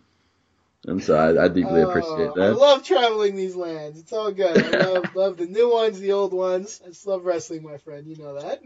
It's amazing. And I'll go ahead and ask this. This was a Shane Strickland question, but I can ask it now. Right. Like, the double stomp is done a lot by a lot of these guys. And it is. Is it just an independent thing, you think, like the double stomp, or is it that all we do is drop kicks and kicks anyway, so the double stomp is just a natural extension? Just doing it in another direction, yeah.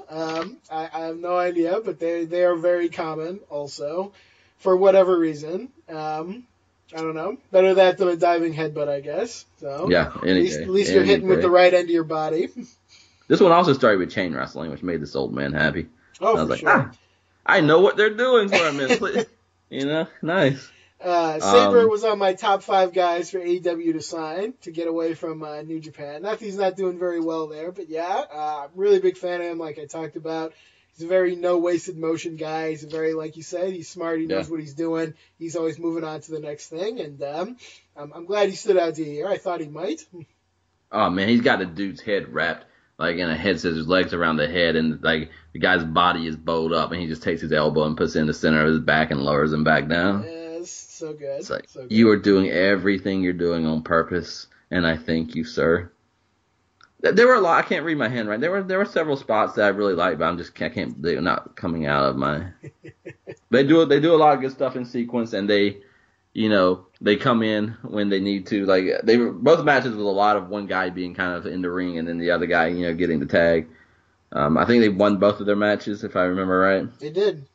So here's where I currently have them until they prove otherwise. And their promo, I'm sorry, this is where we're going for. I think their promo lowered their ranking. Too bad. It's all right. We'll get to it. Okay. But like right now, to me, they're like a lower card, mid card. Like if you want to elevate a team to the tag title division, put them in a storyline feud with this group, and then let them go over.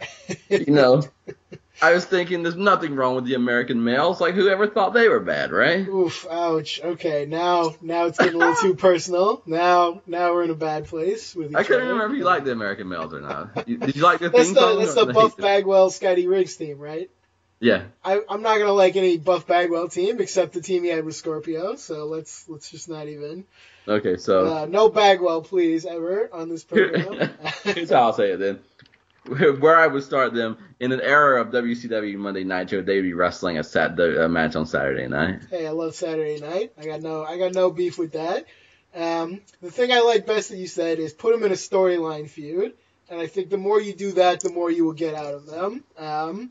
Because just based on what they can do physically, they're not going to be the best team out there just purely on what they can do physically. But I think there is something about them that will get them over if you put them in a context where they can show their personalities. And maybe I'm wrong because, like you said, you didn't like the promo. But again, context is important, I think. So we'll see if that changes as time goes on. I think that they have a big shot to immediately be like a big portion of AEW is going to be what I am calling the Joey Ryan basket. So, they're building this, and this is going to be an interesting thing to see though, because on this whole inclusivity thing. Is it all going to be like storylines where someone's like, oh, no, I don't like you because of this?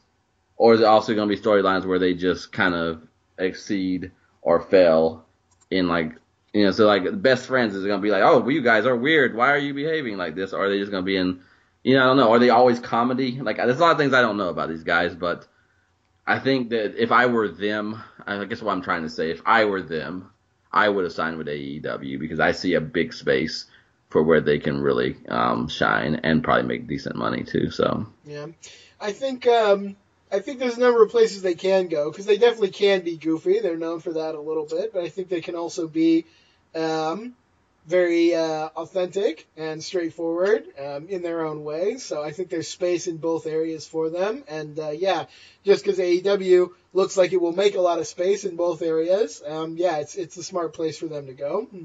Yeah. They also didn't look like the people I watched wrestle in the promos. That threw me off. Yeah. I was like, who is who? You both have facial hair. God damn it. I was doing so well.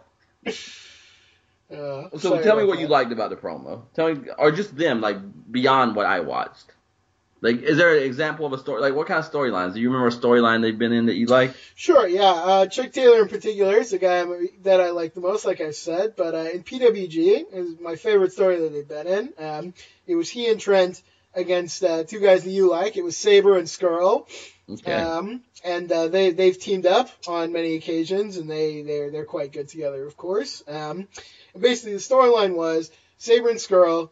Big stars, booked in Japan, booked all over the world, like just big time guys. And here they are, they've just got to wrestle Chuck and Trent, and it's like, whatever, like we don't care about these guys. But Chuck and Trent are beloved in Reseda, in the PWG audience, because they've been there, they've done the work for like all these years. Chuck Taylor especially for like 10 plus years has done the work there. He's got all the fans there. So you got Sabre and Skrull, who don't want to take these guys seriously. They want to just put them down. They want to grind their faces in the mat. They just want to make an example out of them.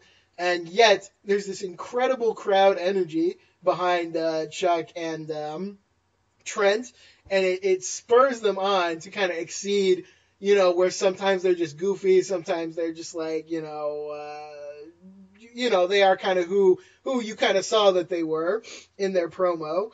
And they push beyond that, and I don't know, they just put up some incredible matches between the four of them, and a lot of that is on Sabre and Skrull being really good, but I think you couldn't have done matches on this level without having guys that the fans could relate to so strongly, that identified with so strongly, and almost like a miracle story when these guys are able to overcome these big, huge stars, which on paper they don't have any right to be beating. But just, I've never, I think, heard such a loud crowd reaction in PWG as when Chuck Taylor beat Zack Sabre Jr.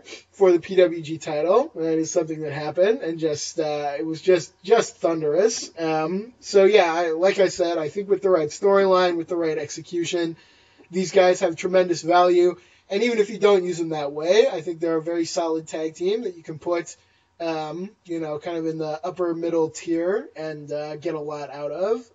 But yeah, the more context you put with these guys, the more you allow them to make that fan connection, I think the better that they're going to do. Okay, this shows how far I am from this, because I feel like if I had never watched any of these guys and you showed me a match between Trent and Chuck and Marty and Zach, and you said, which one of these teams do you feel like is the underdogs? That I would say Zach and Marty. So, like, I didn't look at these guys and think they're really awkward, or they're small, or they're strange. So that's a whole gimmick and discourse community, an idea that I was not aware of. Because in the Indies, they all look like that. To me, I don't know, like, what makes them supposed to be that, you know? Is it their look or is it their personalities? I think it's partially a personality and partly it's just perception because, you Okay. know, Chuck Taylor is a guy who, in particular who was on the verge of retiring a few years ago because, you know, he really wasn't able to get a big contract at the time, or not even a big contract, just like a regular contract, and he'd been working for a long time, and, you know, he thought maybe it would be better just to, you know, retire than to keep breaking his body for something that wasn't going to happen. But then, you know, he ended up picked up by Ring of Honor. He's worked in New Japan, now AEW, so things turned around for him quite well.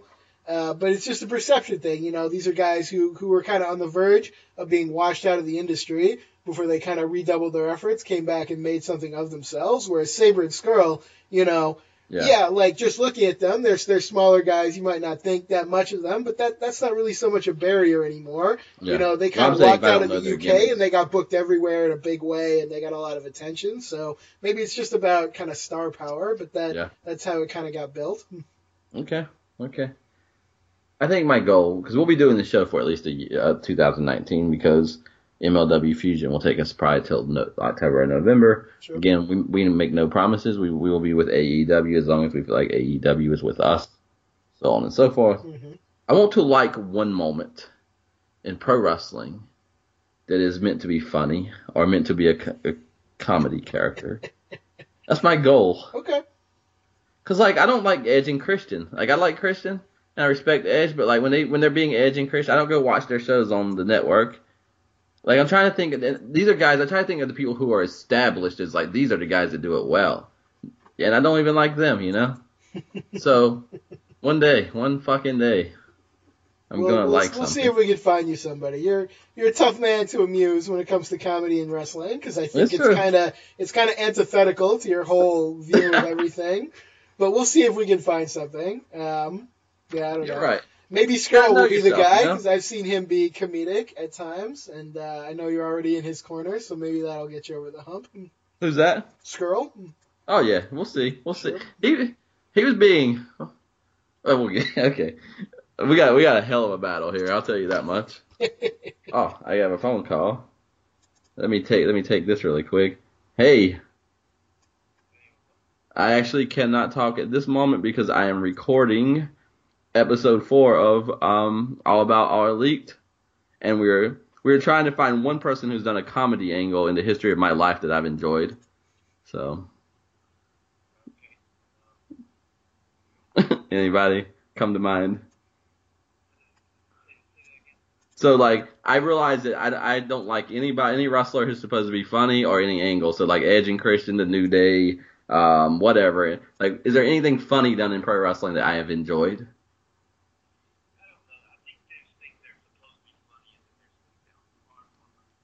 Right.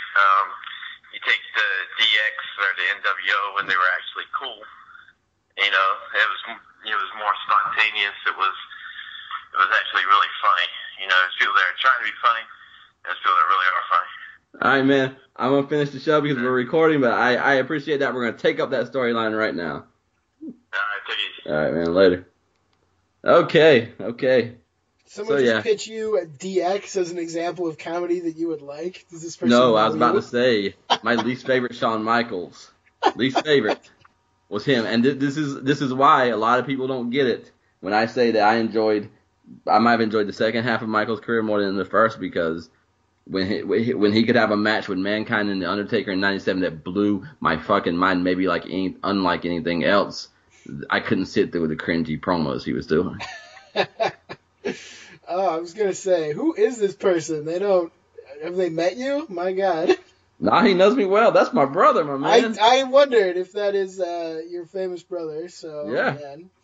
That is. He should know. Then maybe the NWO at times did some stuff. Maybe Scott Hall or God, I hate that. I'm blanking on his name, but like dude that passed away, that was with Scott Hall.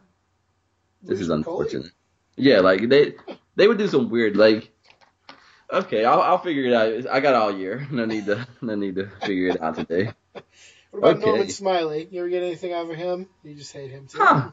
Norman. Okay, so maybe not comedy as much. Like, this is more maybe what you're talking about with these guys. I loved the oddity of him succeeding in the hardcore division. Okay, that's actually that's probably the best thing I've come across. They're kind of Norman Smiley-esque, I think. Yeah. So all right, maybe there's your window into it. It's got to be a combo, and that's where my brother was right though about it. If it's gonna feel forced, like he got me right there. I'm not gonna like it, but it was Norman Smiley doing his role really well, and the booking at that moment was done right for Norman Smiley. So he would always win in ways that's so damn improbable, and then his confidence would be no more, up the next week, and it just worked. Like I'm smiling thinking about it right now. So hey. We found something. Maybe it's not just the entertainer. It's got to be, you got to book them right too. So. Oh, absolutely. Yeah, that's really key.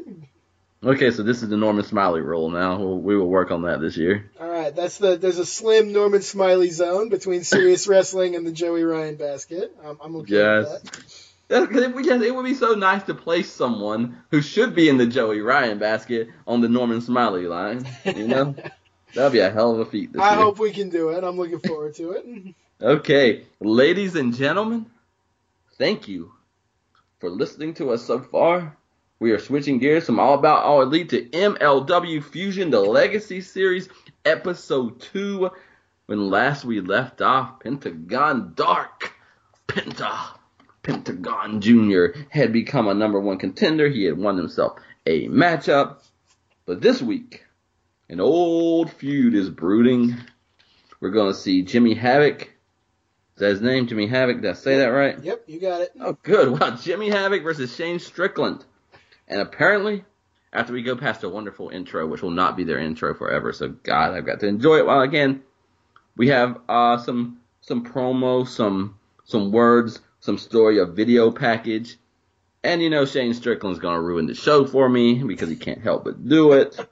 So he's just like, now I need you to go. I need you guys to know the narrative is that I never beat Jimmy Havoc. He's beat me twice. He always gets the advantage. He always wins the matchup. And I'm like, oh, guess who's winning this time? Thank you for the heads up, bud. So yeah, we start off with a video package. Building up. Strickland is a guy who I give him some props. I have some doubts. It sounds like you're not like full on 100% either. And you had some pushback on Jimmy Havoc. So feelings going into this video package, going into this matchup. Like you said, I'm not the biggest fan of Jimmy Havoc. As a wrestler, I do think presentationally he can do some good stuff. I liked him in this package. At one point he said he's willing to bleed for his art, which I thought was a cool line. Yes. Whereas on the other side, Shane Strickland said, quote, "Swerve is confidence," unquote, which is not a good thing to say. So certainly one person winning the promo battle here in the video package. You know why we do 3 shows together in our history? Yep. I have a line here that says, and I'm not going to read anything except what's on the paper. All right, quotation. "I'm willing to bleed for my art," end quote, versus Swerve is confidence. It's just obvious. Like, maybe Shane is better in the ring. I think he's better in the ring, and Jimmy maybe. But Jimmy, 2 weeks in a row, has dropped some lines. Yes. And "I'm willing to bleed for my art" was one of them. And then you go right to that Swerve is confidence. And I was like, dear God, the reason you two don't like each other is because if you're going to deliver anything, Jimmy, it's going to be a line. If you're going to deliver anything, it must be in the ring. And the two will never meet in the same place. Yeah, no, that's strongly my feeling. Because Shane Strickland, I loved Killshot. I thought he was a great character. Yeah. He rarely spoke. He had a compelling story. And he worked for me in a big way. And Shane Strickland, as himself, has never done that for me. And I hadn't even articulated it, but yeah, he just, I don't know, his promos are nothing to me. And his wrestling, it's good. I've seen better, it's good, but yeah, I just, without that character, without that story, it's much harder for me to get into him. Every time he does a promo, he'll do one at the end of the match. He reminds me a little bit of Sting in 1990 at the Great American Bash and Halloween Havoc trying to talk. Like, it's a deer in the headlights. Emphasize this point. I must say it a third time because they said emphasize the point. No, convey it. Emphasize it. It's not a literal thing. you learn how to do it. Hmm. Okay, he's our heavyweight champion, but I swear to God there was a moment where he said that he was going to become the champion or something. I got confused. There's no belts present, but I believe Shane Strickland is our champion at this moment. He is. I am quite sure that's correct. Okay. So Tony Schiavone and Rich Bocchini are on site. Rich looks very happy. I like Rich. He's a simple man. He just wants to stand next to Tony Schiavone. Don't we all? He's geeked, yeah, to be ready to be doing commentary with Tony. And even whether I like Tony or not, I can appreciate that. I would probably be geeked to be doing something with Tony Schiavone, honestly, because I know it from my own experience. Every time I've met a wrestler, even if I don't like him, I'm a little starstruck. I got respect for what they do, so I get it. And he's probably a fan of Tony in the first place, so it's got to be a dream for him. Yeah. It's a big deal. The guy's obviously trying to make it as a commentator in wrestling, and Tony's out of business, so the last thing you think is going to happen is what is happening. Yep.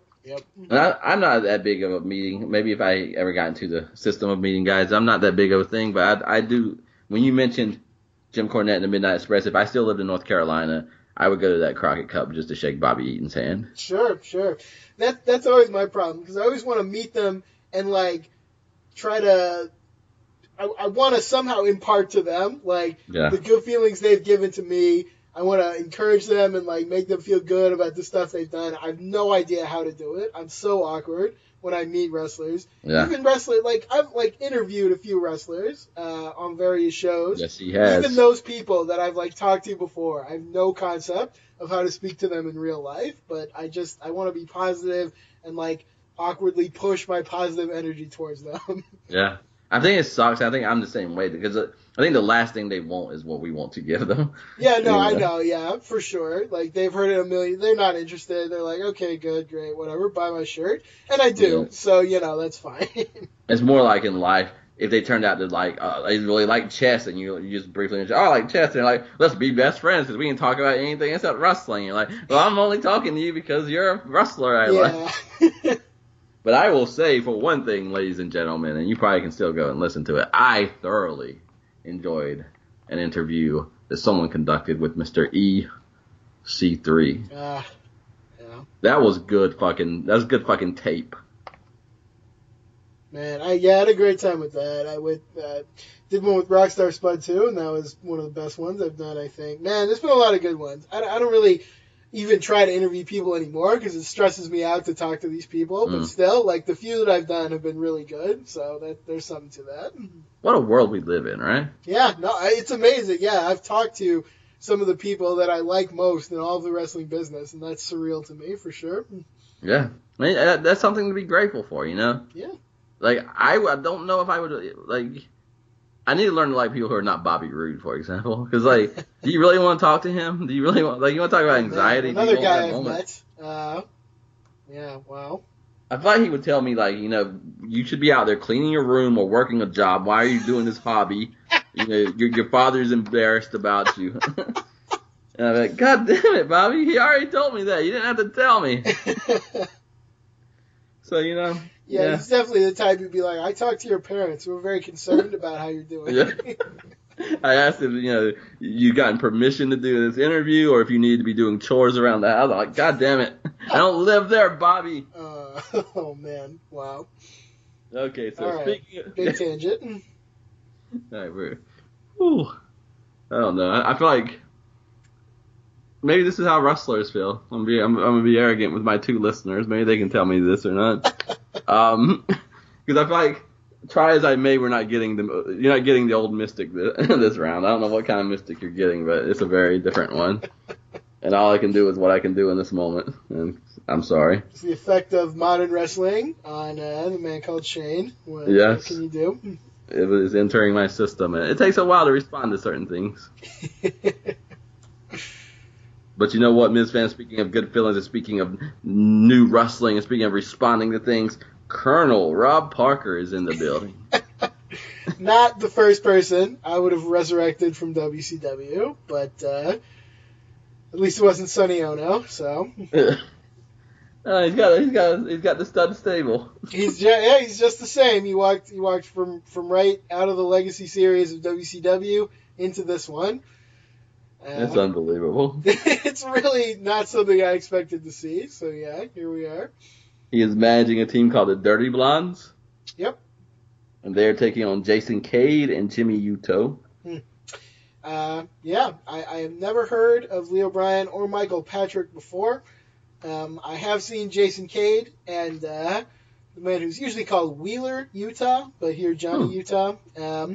And I like both of those guys, so I was glad to see them here. Jason Cade, good high flyer. Utah, very good technically. I think you get to see a little bit of that in this match.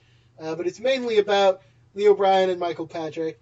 And I gotta say, I really enjoyed this match. This is probably my favorite match on the show, actually. It wasn't like anything to blow you away in the ring, but I understood the purpose of it, which was to get over the Dirty Blondes and the Colonel Parker association.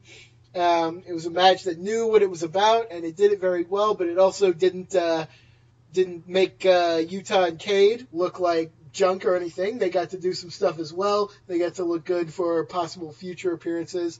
I thought all the pieces were clicking together really well here, and I actually enjoyed this match quite a bit. Yeah, this is a match I went into with zero interest. And look, favorite match on the card as well.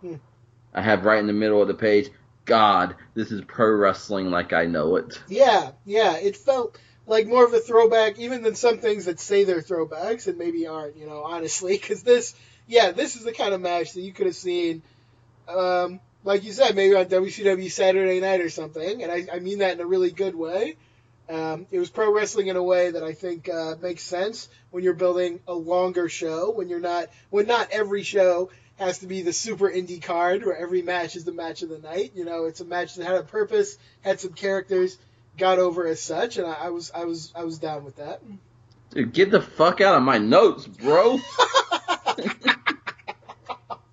Like right under the statement I just read, I was discussing with myself, would this be a match I saw on the Power Hour Saturday night or main event on Sunday night?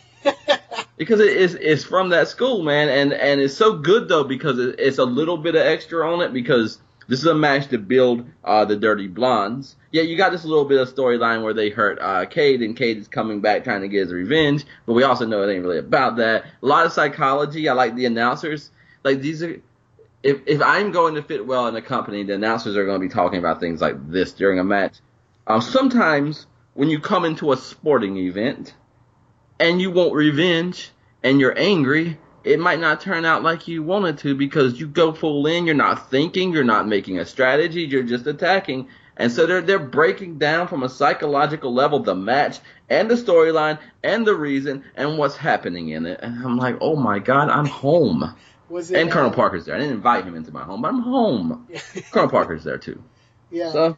Colonel Parker was like, they tried to make him the focal point, but he was kind of the least important thing in this match to me. So he was certainly there. Was it Tony who said that comment that you just mentioned? I'm mad at myself because I don't have the person, so I'm not sure if it's Rich or Tony. I'm pretty sure it was Tony, and I'll just say, the best thing about Tony and all this is going to be a weird series because I feel like we're going to end up liking Tony way more than we ever did before. But he's so disconnected from all these modern wrestling tropes, and those include like commentary tropes and also in-ring tropes and everything, that, he's never going to speak like the generic line. He's going to respond to it in a way that is like from another era. And I think it's hugely refreshing, actually, that he would talk about it this way. So, yeah, no, I'm right there with you. Yeah, it's mind-blowing for me because I watch this and I recognize there are tropes and I cannot yet get my head around them, but I can still tell Tony can't either. I'm like, I don't know what they are and how you stand in them, but I recognize this man speaking doesn't know either. Yeah. Because he really doesn't. And, there's a big hang time crossbody by Yuto. He's like, shades of Ricky the Dragon Steamboat. Yes, sir, because that's where it all comes from. Yeah. I feel like we lost, and some commentators still do this, but a lot don't. They don't analyze that much, or not in a meaningful way. They're just excited. They're pushing the excitement. And sometimes, honestly, I think for the right kind of person, I don't have a problem with that. But, man, it's nice to have somebody who's like, maybe being angry will not help this guy win the match. And they're like, Yeah. oh, he's so angry. This is going to make the match more exciting. It's like, it's not always about, like, are you having the most exciting match? Are you going to win your match? Hello. You know, that's important too. So, yeah. And I like that too because I was sitting there thinking, yeah, but you know what? These guys are a lot bigger than this dude. And, like, it came out with a drop kick, and maybe part of the only reason that he's doing as well as he is because of the anger. So you can't just say the anger is bad. But then they didn't just say the anger is bad. They said in this context it's not working. In the next context, you know, like, I'm not convinced that if he didn't have the anger, that then he would have done better. So who knows? It's just that's where you really get down to the kind of the sporting aspect that Cody's talking about, perhaps, and they're talking about here is I've got to go with a strategy, and because it's not just super booked for me by someone else, and we're okay with that, I don't know if my strategy will work or not. So maybe I have to change my strategy in the match. Right. And that's compelling. Yeah. Strategy in wrestling is one of my favorite things. Yes. Flat out. So, yeah. This match, the more I think back on it, the more I like it, honestly. There's a lot of good stuff in here. I particularly like Leo Bryan, I think, who they mentioned. He's clearly trying to look like a young Dusty Rhodes, and, you know, that's a high bar to aspire to, but he did well, I thought. He did well in this match. I would like to see more of him. I like the succession of elbows where one guy dropped the elbow, next guy, one guy, back and forth. Yeah. That was cool. Colonel Parker ultimately trips up a dude, and we get a victory for the Dirty Blondes. Yep, as expected. But I hope we see more of Utah and Cade also, because I thought they did look good in this match, and I know that they can do some pretty cool things. Yeah. So we are going forward. It looks like we got a tag team tournament maybe coming sometime. I don't know how much we'll get of that, but I want to see. Yeah. I want to see that. Give me. We're not only building the Dirty Blondes, but we're building them towards the tournament. Sure. I like it. Okay, so next up we have Ultimo Ninja versus Garza Jr. with Selena. Yep, Ultimo Ninja, who is currently on 205 Live under the name Humberto Carrillo. So he is not coming to AEW, if we're still thinking about that. Okay, I'd like to hear these things. I was wondering who he would be, because sure. I have mixed, like, at first I was like, I really like something about this guy, but then he didn't necessarily pop for me in the performance. I thought he had a good look, yeah. I've seen him once or twice before in better matches than this, so I think maybe this was not the best way to learn about him. But, on the other side we have Garza Jr., who works independently in Mexico for the most part right now. I think he'd probably be available for AEW. I don't know if he would fit on the short list of guys they want. But yeah, these two are cousins, and they're going to wrestle, and Garza... okay, I just had to say this up front. Garza, I hate those suction cup bruises, and Garza was covered in them to the point where I found it hard to look at him. So that was one thing against this match. I've never seen them before. This is my debut with them. Oh, man. Well, if you keep watching Will Ospreay, you'll see him looking at least as bad as this at times, because he loves to do that to himself. This match, I don't know. Like, I kind of wanted to like it, but I don't think I really did. I don't know. Something about it really never clicked at all for me. So I couldn't call it bad exactly, but it lost me at some point and never got me back, really.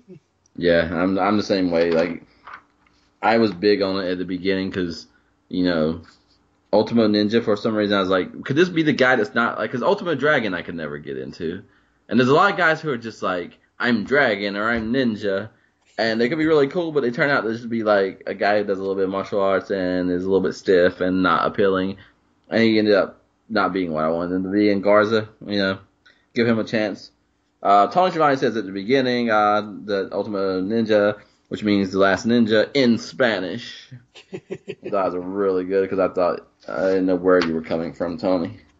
Tony with the beard. Yeah, thank good guy. Right, so. Okay. And so which one put in time underwater with the octopus? That was one of my favorite things in the match, yes. Rick Puccini says Garza trained underwater with a 16-foot octopus, and Tony says, do what? Yeah. Which I thought was exactly the right way to respond to that. So, wrestling is now weirder than you, Tony, so congratulations. Yeah, I've not heard of that in any sport. Neither have I. That was a very odd line to throw out there. I don't know if Rich was just trying to be funny or if that's like something that's real Or He said it twice. I felt like he was trying to, like, it's a storyline that either it's, I felt like there was something to it other than the joke. Jr., the octopus wrangler. I don't know. That's a gimmick. Man, go for it. Yeah, like you said, Selena is with Garza, and I really would like to know, and I mentioned this last week, why is she with some luchadors and not with others? Because they're pushing like, oh, she has the pipeline to Mexico. She has all these great connections. She gets all these clients, and good. I'm glad they talked about that. But why some and not others? Give me more with this character. And this is a character that feels like they could be rich in story, but I don't know much about her yet. So tell me some more, please. That's fair. I've only seen her with Black Label Pro, right, or whatever. yeah, it's called. and low key, and I think she does really well with low key, and maybe we'll see that soon. But right now, if I'd only seen these 2 episodes, I wouldn't even have a second thought about her. Right, for sure. So, and Garza, I wanted to like Garza, and he's another one, kind of like with watching the Convince Me segment, where I'm not gonna officially say I don't like Garza, but like nobody in this match, I'm not chasing tape. I'm not gonna go after their matches. They got to come back and do something for me. For sure. I liked at one point, Garza like kind of messes up a pinfall, and instead of like covering it, Tony just calls him out on it. He's like, I don't know what he was doing with that. I'm like, good for you. Call out what you see. Don't try to cover for everybody because everybody's your buddy. Just call what you see. I like that. God help me. Tony might actually win me over in this series. Yeah, it's cool. It's a combination of it being a sporting event and Tony not knowing what's going on, but it's working out well right now. Yeah, no, it's got a weird chemistry that works. Yeah, in the body reversal of Colonel Parker tripping the leg, Selena grabs the mask, and Garza gets the pin. Garza wins the matchup. And Garza actually acknowledges Selena after the match, which is more than she got from one Pentagon Dark. Well, Garza needs a lot more help from somebody. So. Yes, truth. Okay, so here's what I'm looking forward to. Your thoughts on, we have a little bit of a video package of one Tom Lawler. I've seen Tom Lawler a handful of times, and I've always liked what I've seen. I don't know about the Team Dirty moniker. That always sounds weird to me, but it's a solid promo. I'm looking forward to having Tom Lawler get involved. Is he a legit MMA guy? He is. Okay, interesting. I got him on pause. I'm not going to make a statement one way or the other. He's got to get out there and show me something.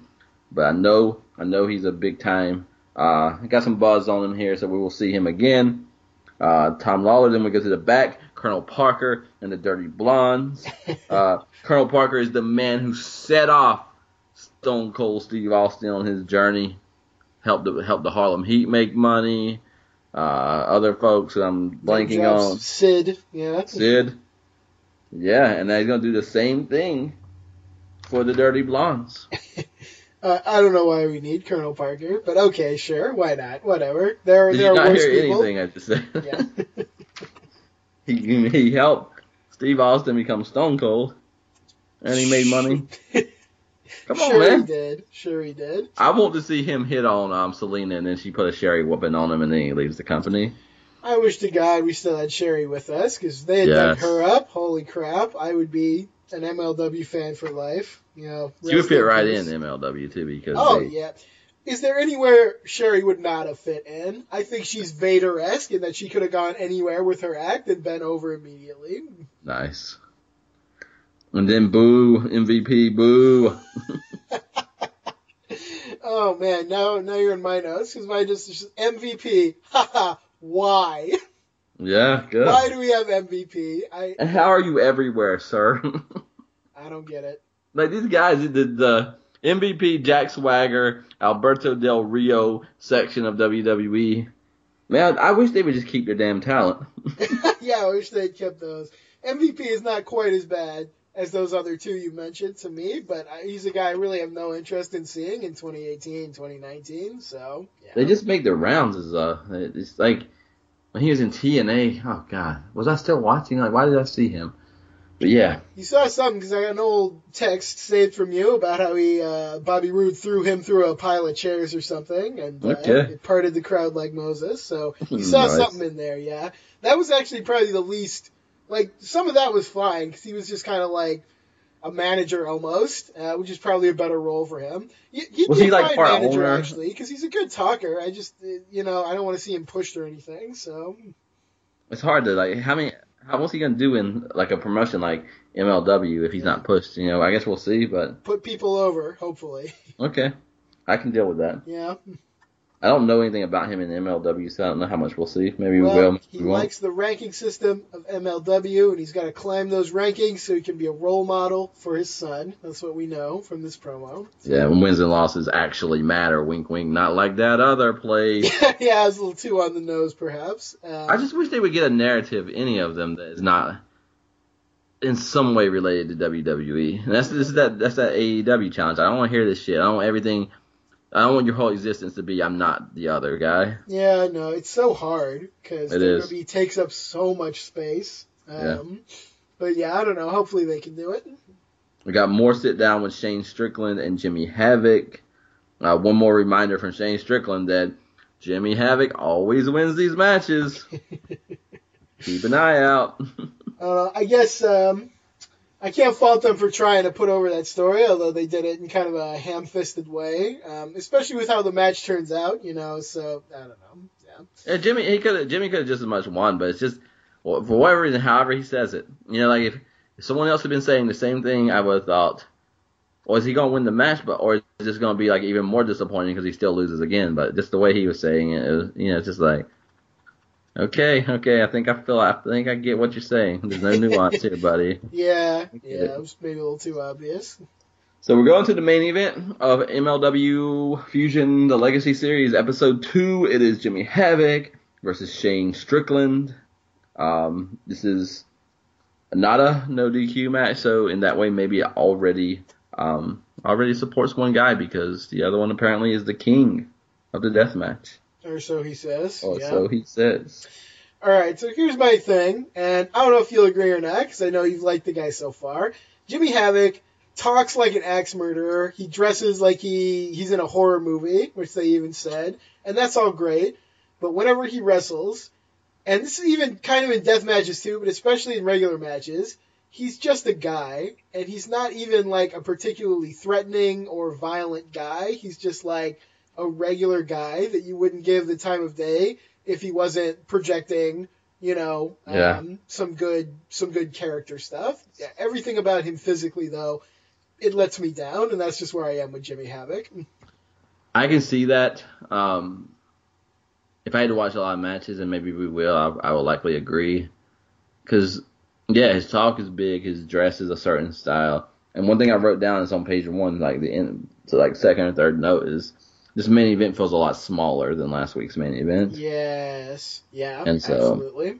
Neither guy would ever be booked as main event guy in my company. So that's one thing that I came to. Yeah. You couldn't say this is a main event anywhere in the world because it's just not. Yeah. I want to say where he would wind up is about Raven's flock and not Raven.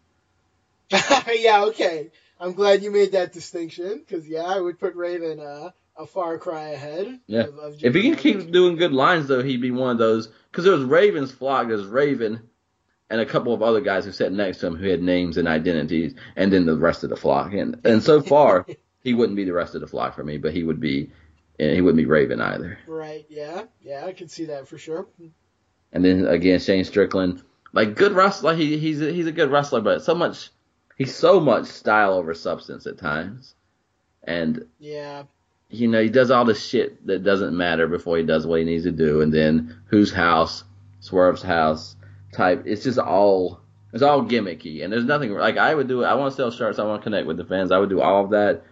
But then there also has to be the part that's just you. And when we get down to just you, it's not always working on that top level that I feel like he's being promoted as here. Yeah. I really can't overstate how much I dislike the whole Swerve nickname. If you're nicknamed after like a hackneyed piece of booking, then I don't even get it, honestly. So I guess this will probably happen if it hasn't already. But it's like if I were Shane Psychology Strickland or something, like you can't name yourself a part of wrestling that isn't even part of like the real conversation. It's like a behind the scenes it's just baloney, you know. Shane Strickland, I love Killshot. Shane Strickland doesn't do a lot for me. I didn't think he was really impressing me that much in this match. Yeah, I mean, just for me, I'm a psychology guy and I'm a storytelling guy, and as your interior designer, I'm saying do everything in black. Walls, sofa, carpet, goldfish, everything. Can we not have a bit of colour? Maybe one tiny highlight in Battleship Grey. It's your home, so you should be in charge. With Avantcard's flexible home improvement loan, you are. You can choose any repayment period that works best for you, up to 84 months. That's 7 years. Find out more at avantcard.ie. Lending criteria, terms and conditions apply. New applications only. 7-year term applies to minimum loan value of €20,000. Avantcard DAC trading as Avantcard is regulated by the Central Bank of Ireland. so many times this is like, here's another moment. Like, he will eventually kick the referee and knock the referee out, and then he'll reverse the oh god, I wanted to know it without looking at my notes. The acid. Okay, so the Acid Rainmaker. Yeah, the acid rainmaker. He'll have the pin, and then I wrote Shane Strickland perplexed that the referee's not counting, even though he's the one that knocked him out. And genuinely, after that, or maybe he's not perplexed. Maybe he's trying to convey something else that I'm not sure. I don't know. That's such an ancient wrestling trope that I can't even hold it against Strickland in particular, because everybody does that. And Just the look on his face is like, why are you knocked out? True, yeah, for sure. Kick him in the face, dude. What I really liked is, after a really close pinfall, Rich Machini, whatever his name is, says, "Now what do you do?" And Tony says, "You go back on the attack." And I'm sitting here applauding Tony, because it's one of my least favorite modern wrestling tropes, that after your finisher fails to get the win, you have to sit around and look like your dog died for like a minute before you do anything. I'm like, come on, God, for heaven's sake. Oh, man. So that, Tony winning me over in ways I never expected. Yeah, you're right. And it's like the last 10 matches have had the same kind of kick outs. Like, are you not catching on at all? Right. It is. There's a really good video that I teach in my classes every semester. It's on YouTube. It's called BoJack Horseman Subverts Narrative. And it's talking about at one point that you watch these shows that, while they're personal or societally, will wake you up to something. And I think they use Seinfeld and South Park and Family Guy. But then the next week, the characters have completely forgotten the lesson in it, and they've gone right back to who they were the last week. Whereas BoJack Horseman has to live with the consequences of his actions each week. And so I like my pro wrestling to actually, for the folks to remember what they did last week. Yes. And to learn from it. Yeah, that's a big thing for me as well. And so you're right. It's so many levels. Like, come on, give me a break. And Tony Schiavone again. And it's amazing, because the thing I disliked most about Tony is, I think, was just his like literalness in the world of such fascinating things.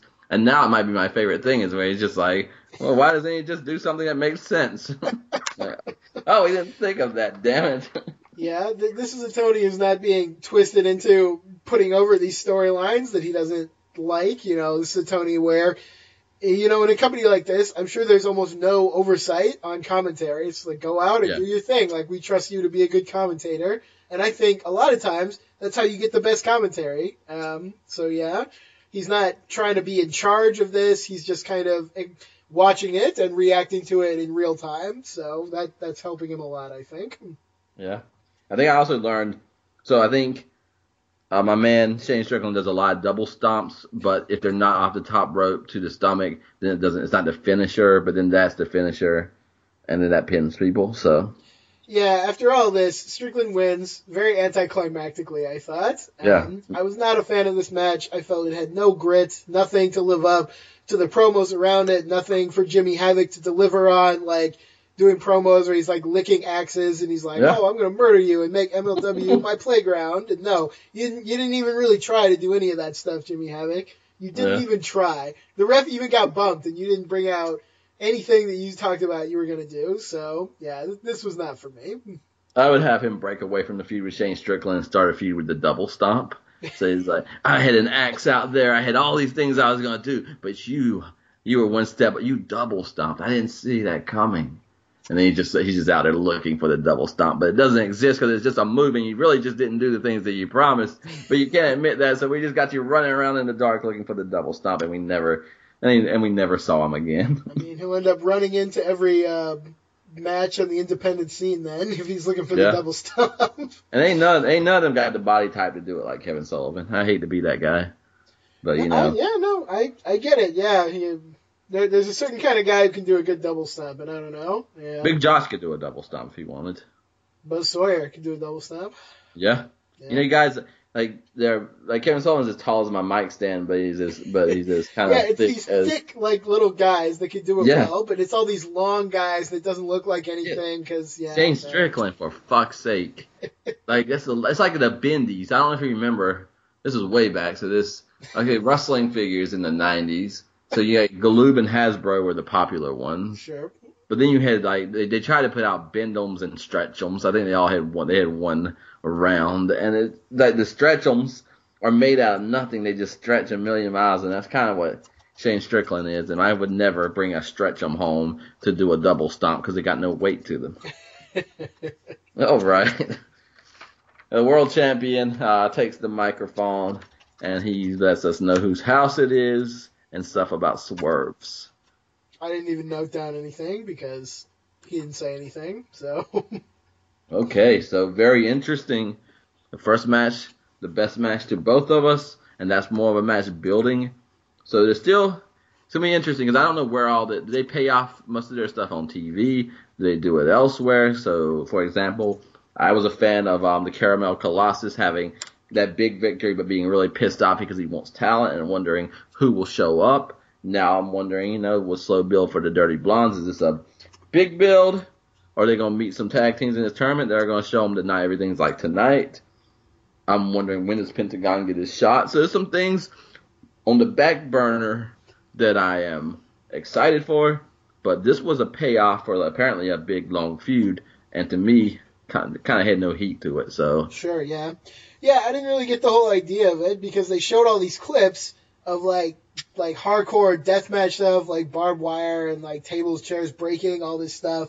And then your payoff is just like this kind of very mediocre straight match where neither guy is really favored. So I don't get it. Maybe they had to write Jimmy Havoc off really quick. I don't think so because I know he's around later. I've heard about a couple things he does, and he's not a guy who's really been booked anywhere that would require him to be like exclusively off somewhere. So I don't know. I don't get it. Okay, so I agree with you then, because I tried that, I made my little bit of effort, my little pitch, but at the same time, if it's not that, I can't justify it. Yeah, I don't know. I don't understand. But then again, I get it. I'm going to agree with you.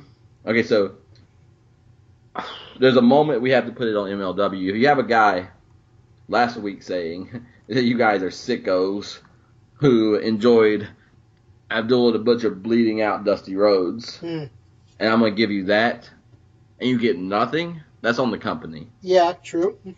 But then at the same time, I also want to say that I do think it's possible, even though it's backward, it's still possible. You could have a death match, or you could have some dirty, fierce matches, and still payoff being payoff, and even a straight match, some guys can make it work better than that, make it count better than that. Sure, yeah, I think some people could, but these were not those people. Yeah. So everybody takes a loss in this. Everyone gets an L. Yeah, MLW, and the guys wrestling in this main event. Yeah, I think MLW, I'm really excited to keep going with it. I'm still very interested because there's a lot of stuff happening, but I do think this may be a promotion where, we're not necessarily going to love every episode. Yeah. This episode I thought was not actually that strong in some ways. And yet, I still feel excited for the next one. So maybe there's something to be said just for the positive energy of the company.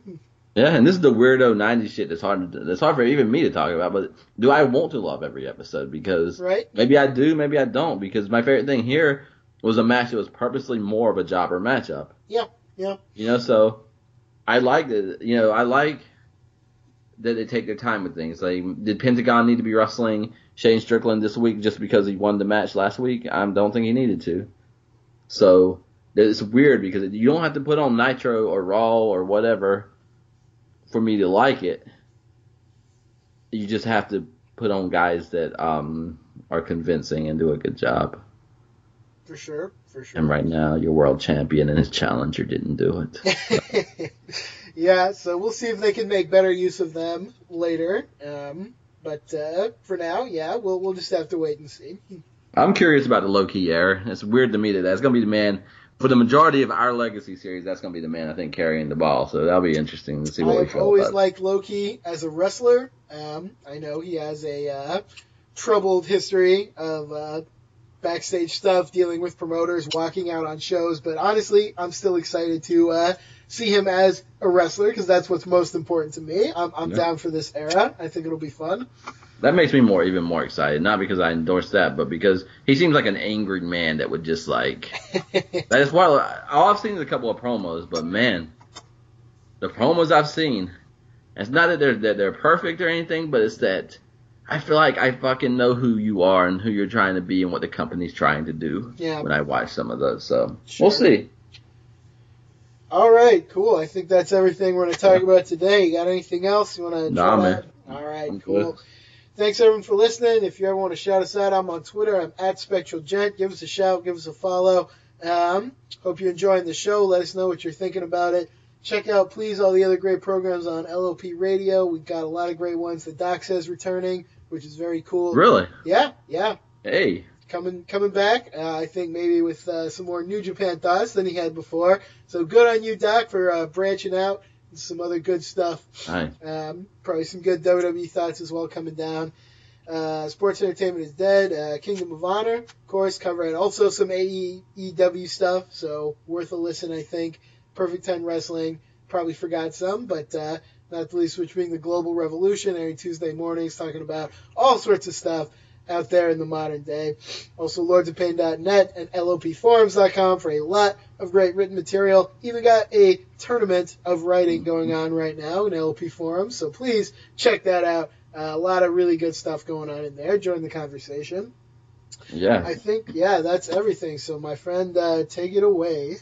Shout out to Chad, the Doc. It's good to have you back. LOP Radio, man, it's a good place to be. Thank you for listening. And until next time, don't let the legacy be dictated to you. Rewatch, revisit, rewrite.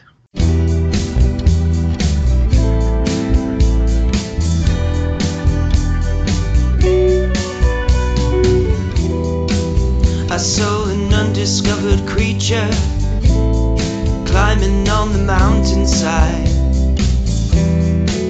You know that no one else believed me. How about that? With green eyes and white stripes and salted tears, I knew that these were just its cautionary features.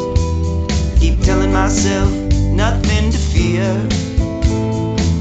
It's just an undiscovered creature coming up to meet you. He's the one that's scared. It's just an undiscovered creature coming up to meet you. He's the one that's scared. The undiscovered creature. The undiscovered creature. I never saw this one in books or heard a myth of it. Looks like it came from underwater.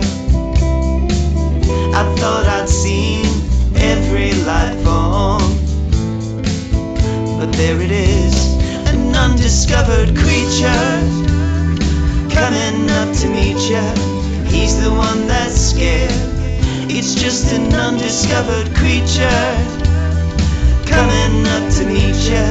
He's the one that's scared. The undiscovered creature. On and on and on and on and on and on. The undiscovered creature. On and on and on and on and on and on. With green eyes and white stripes and salted tears, I knew that these were just its cautionary features. Keep telling myself nothing to fear.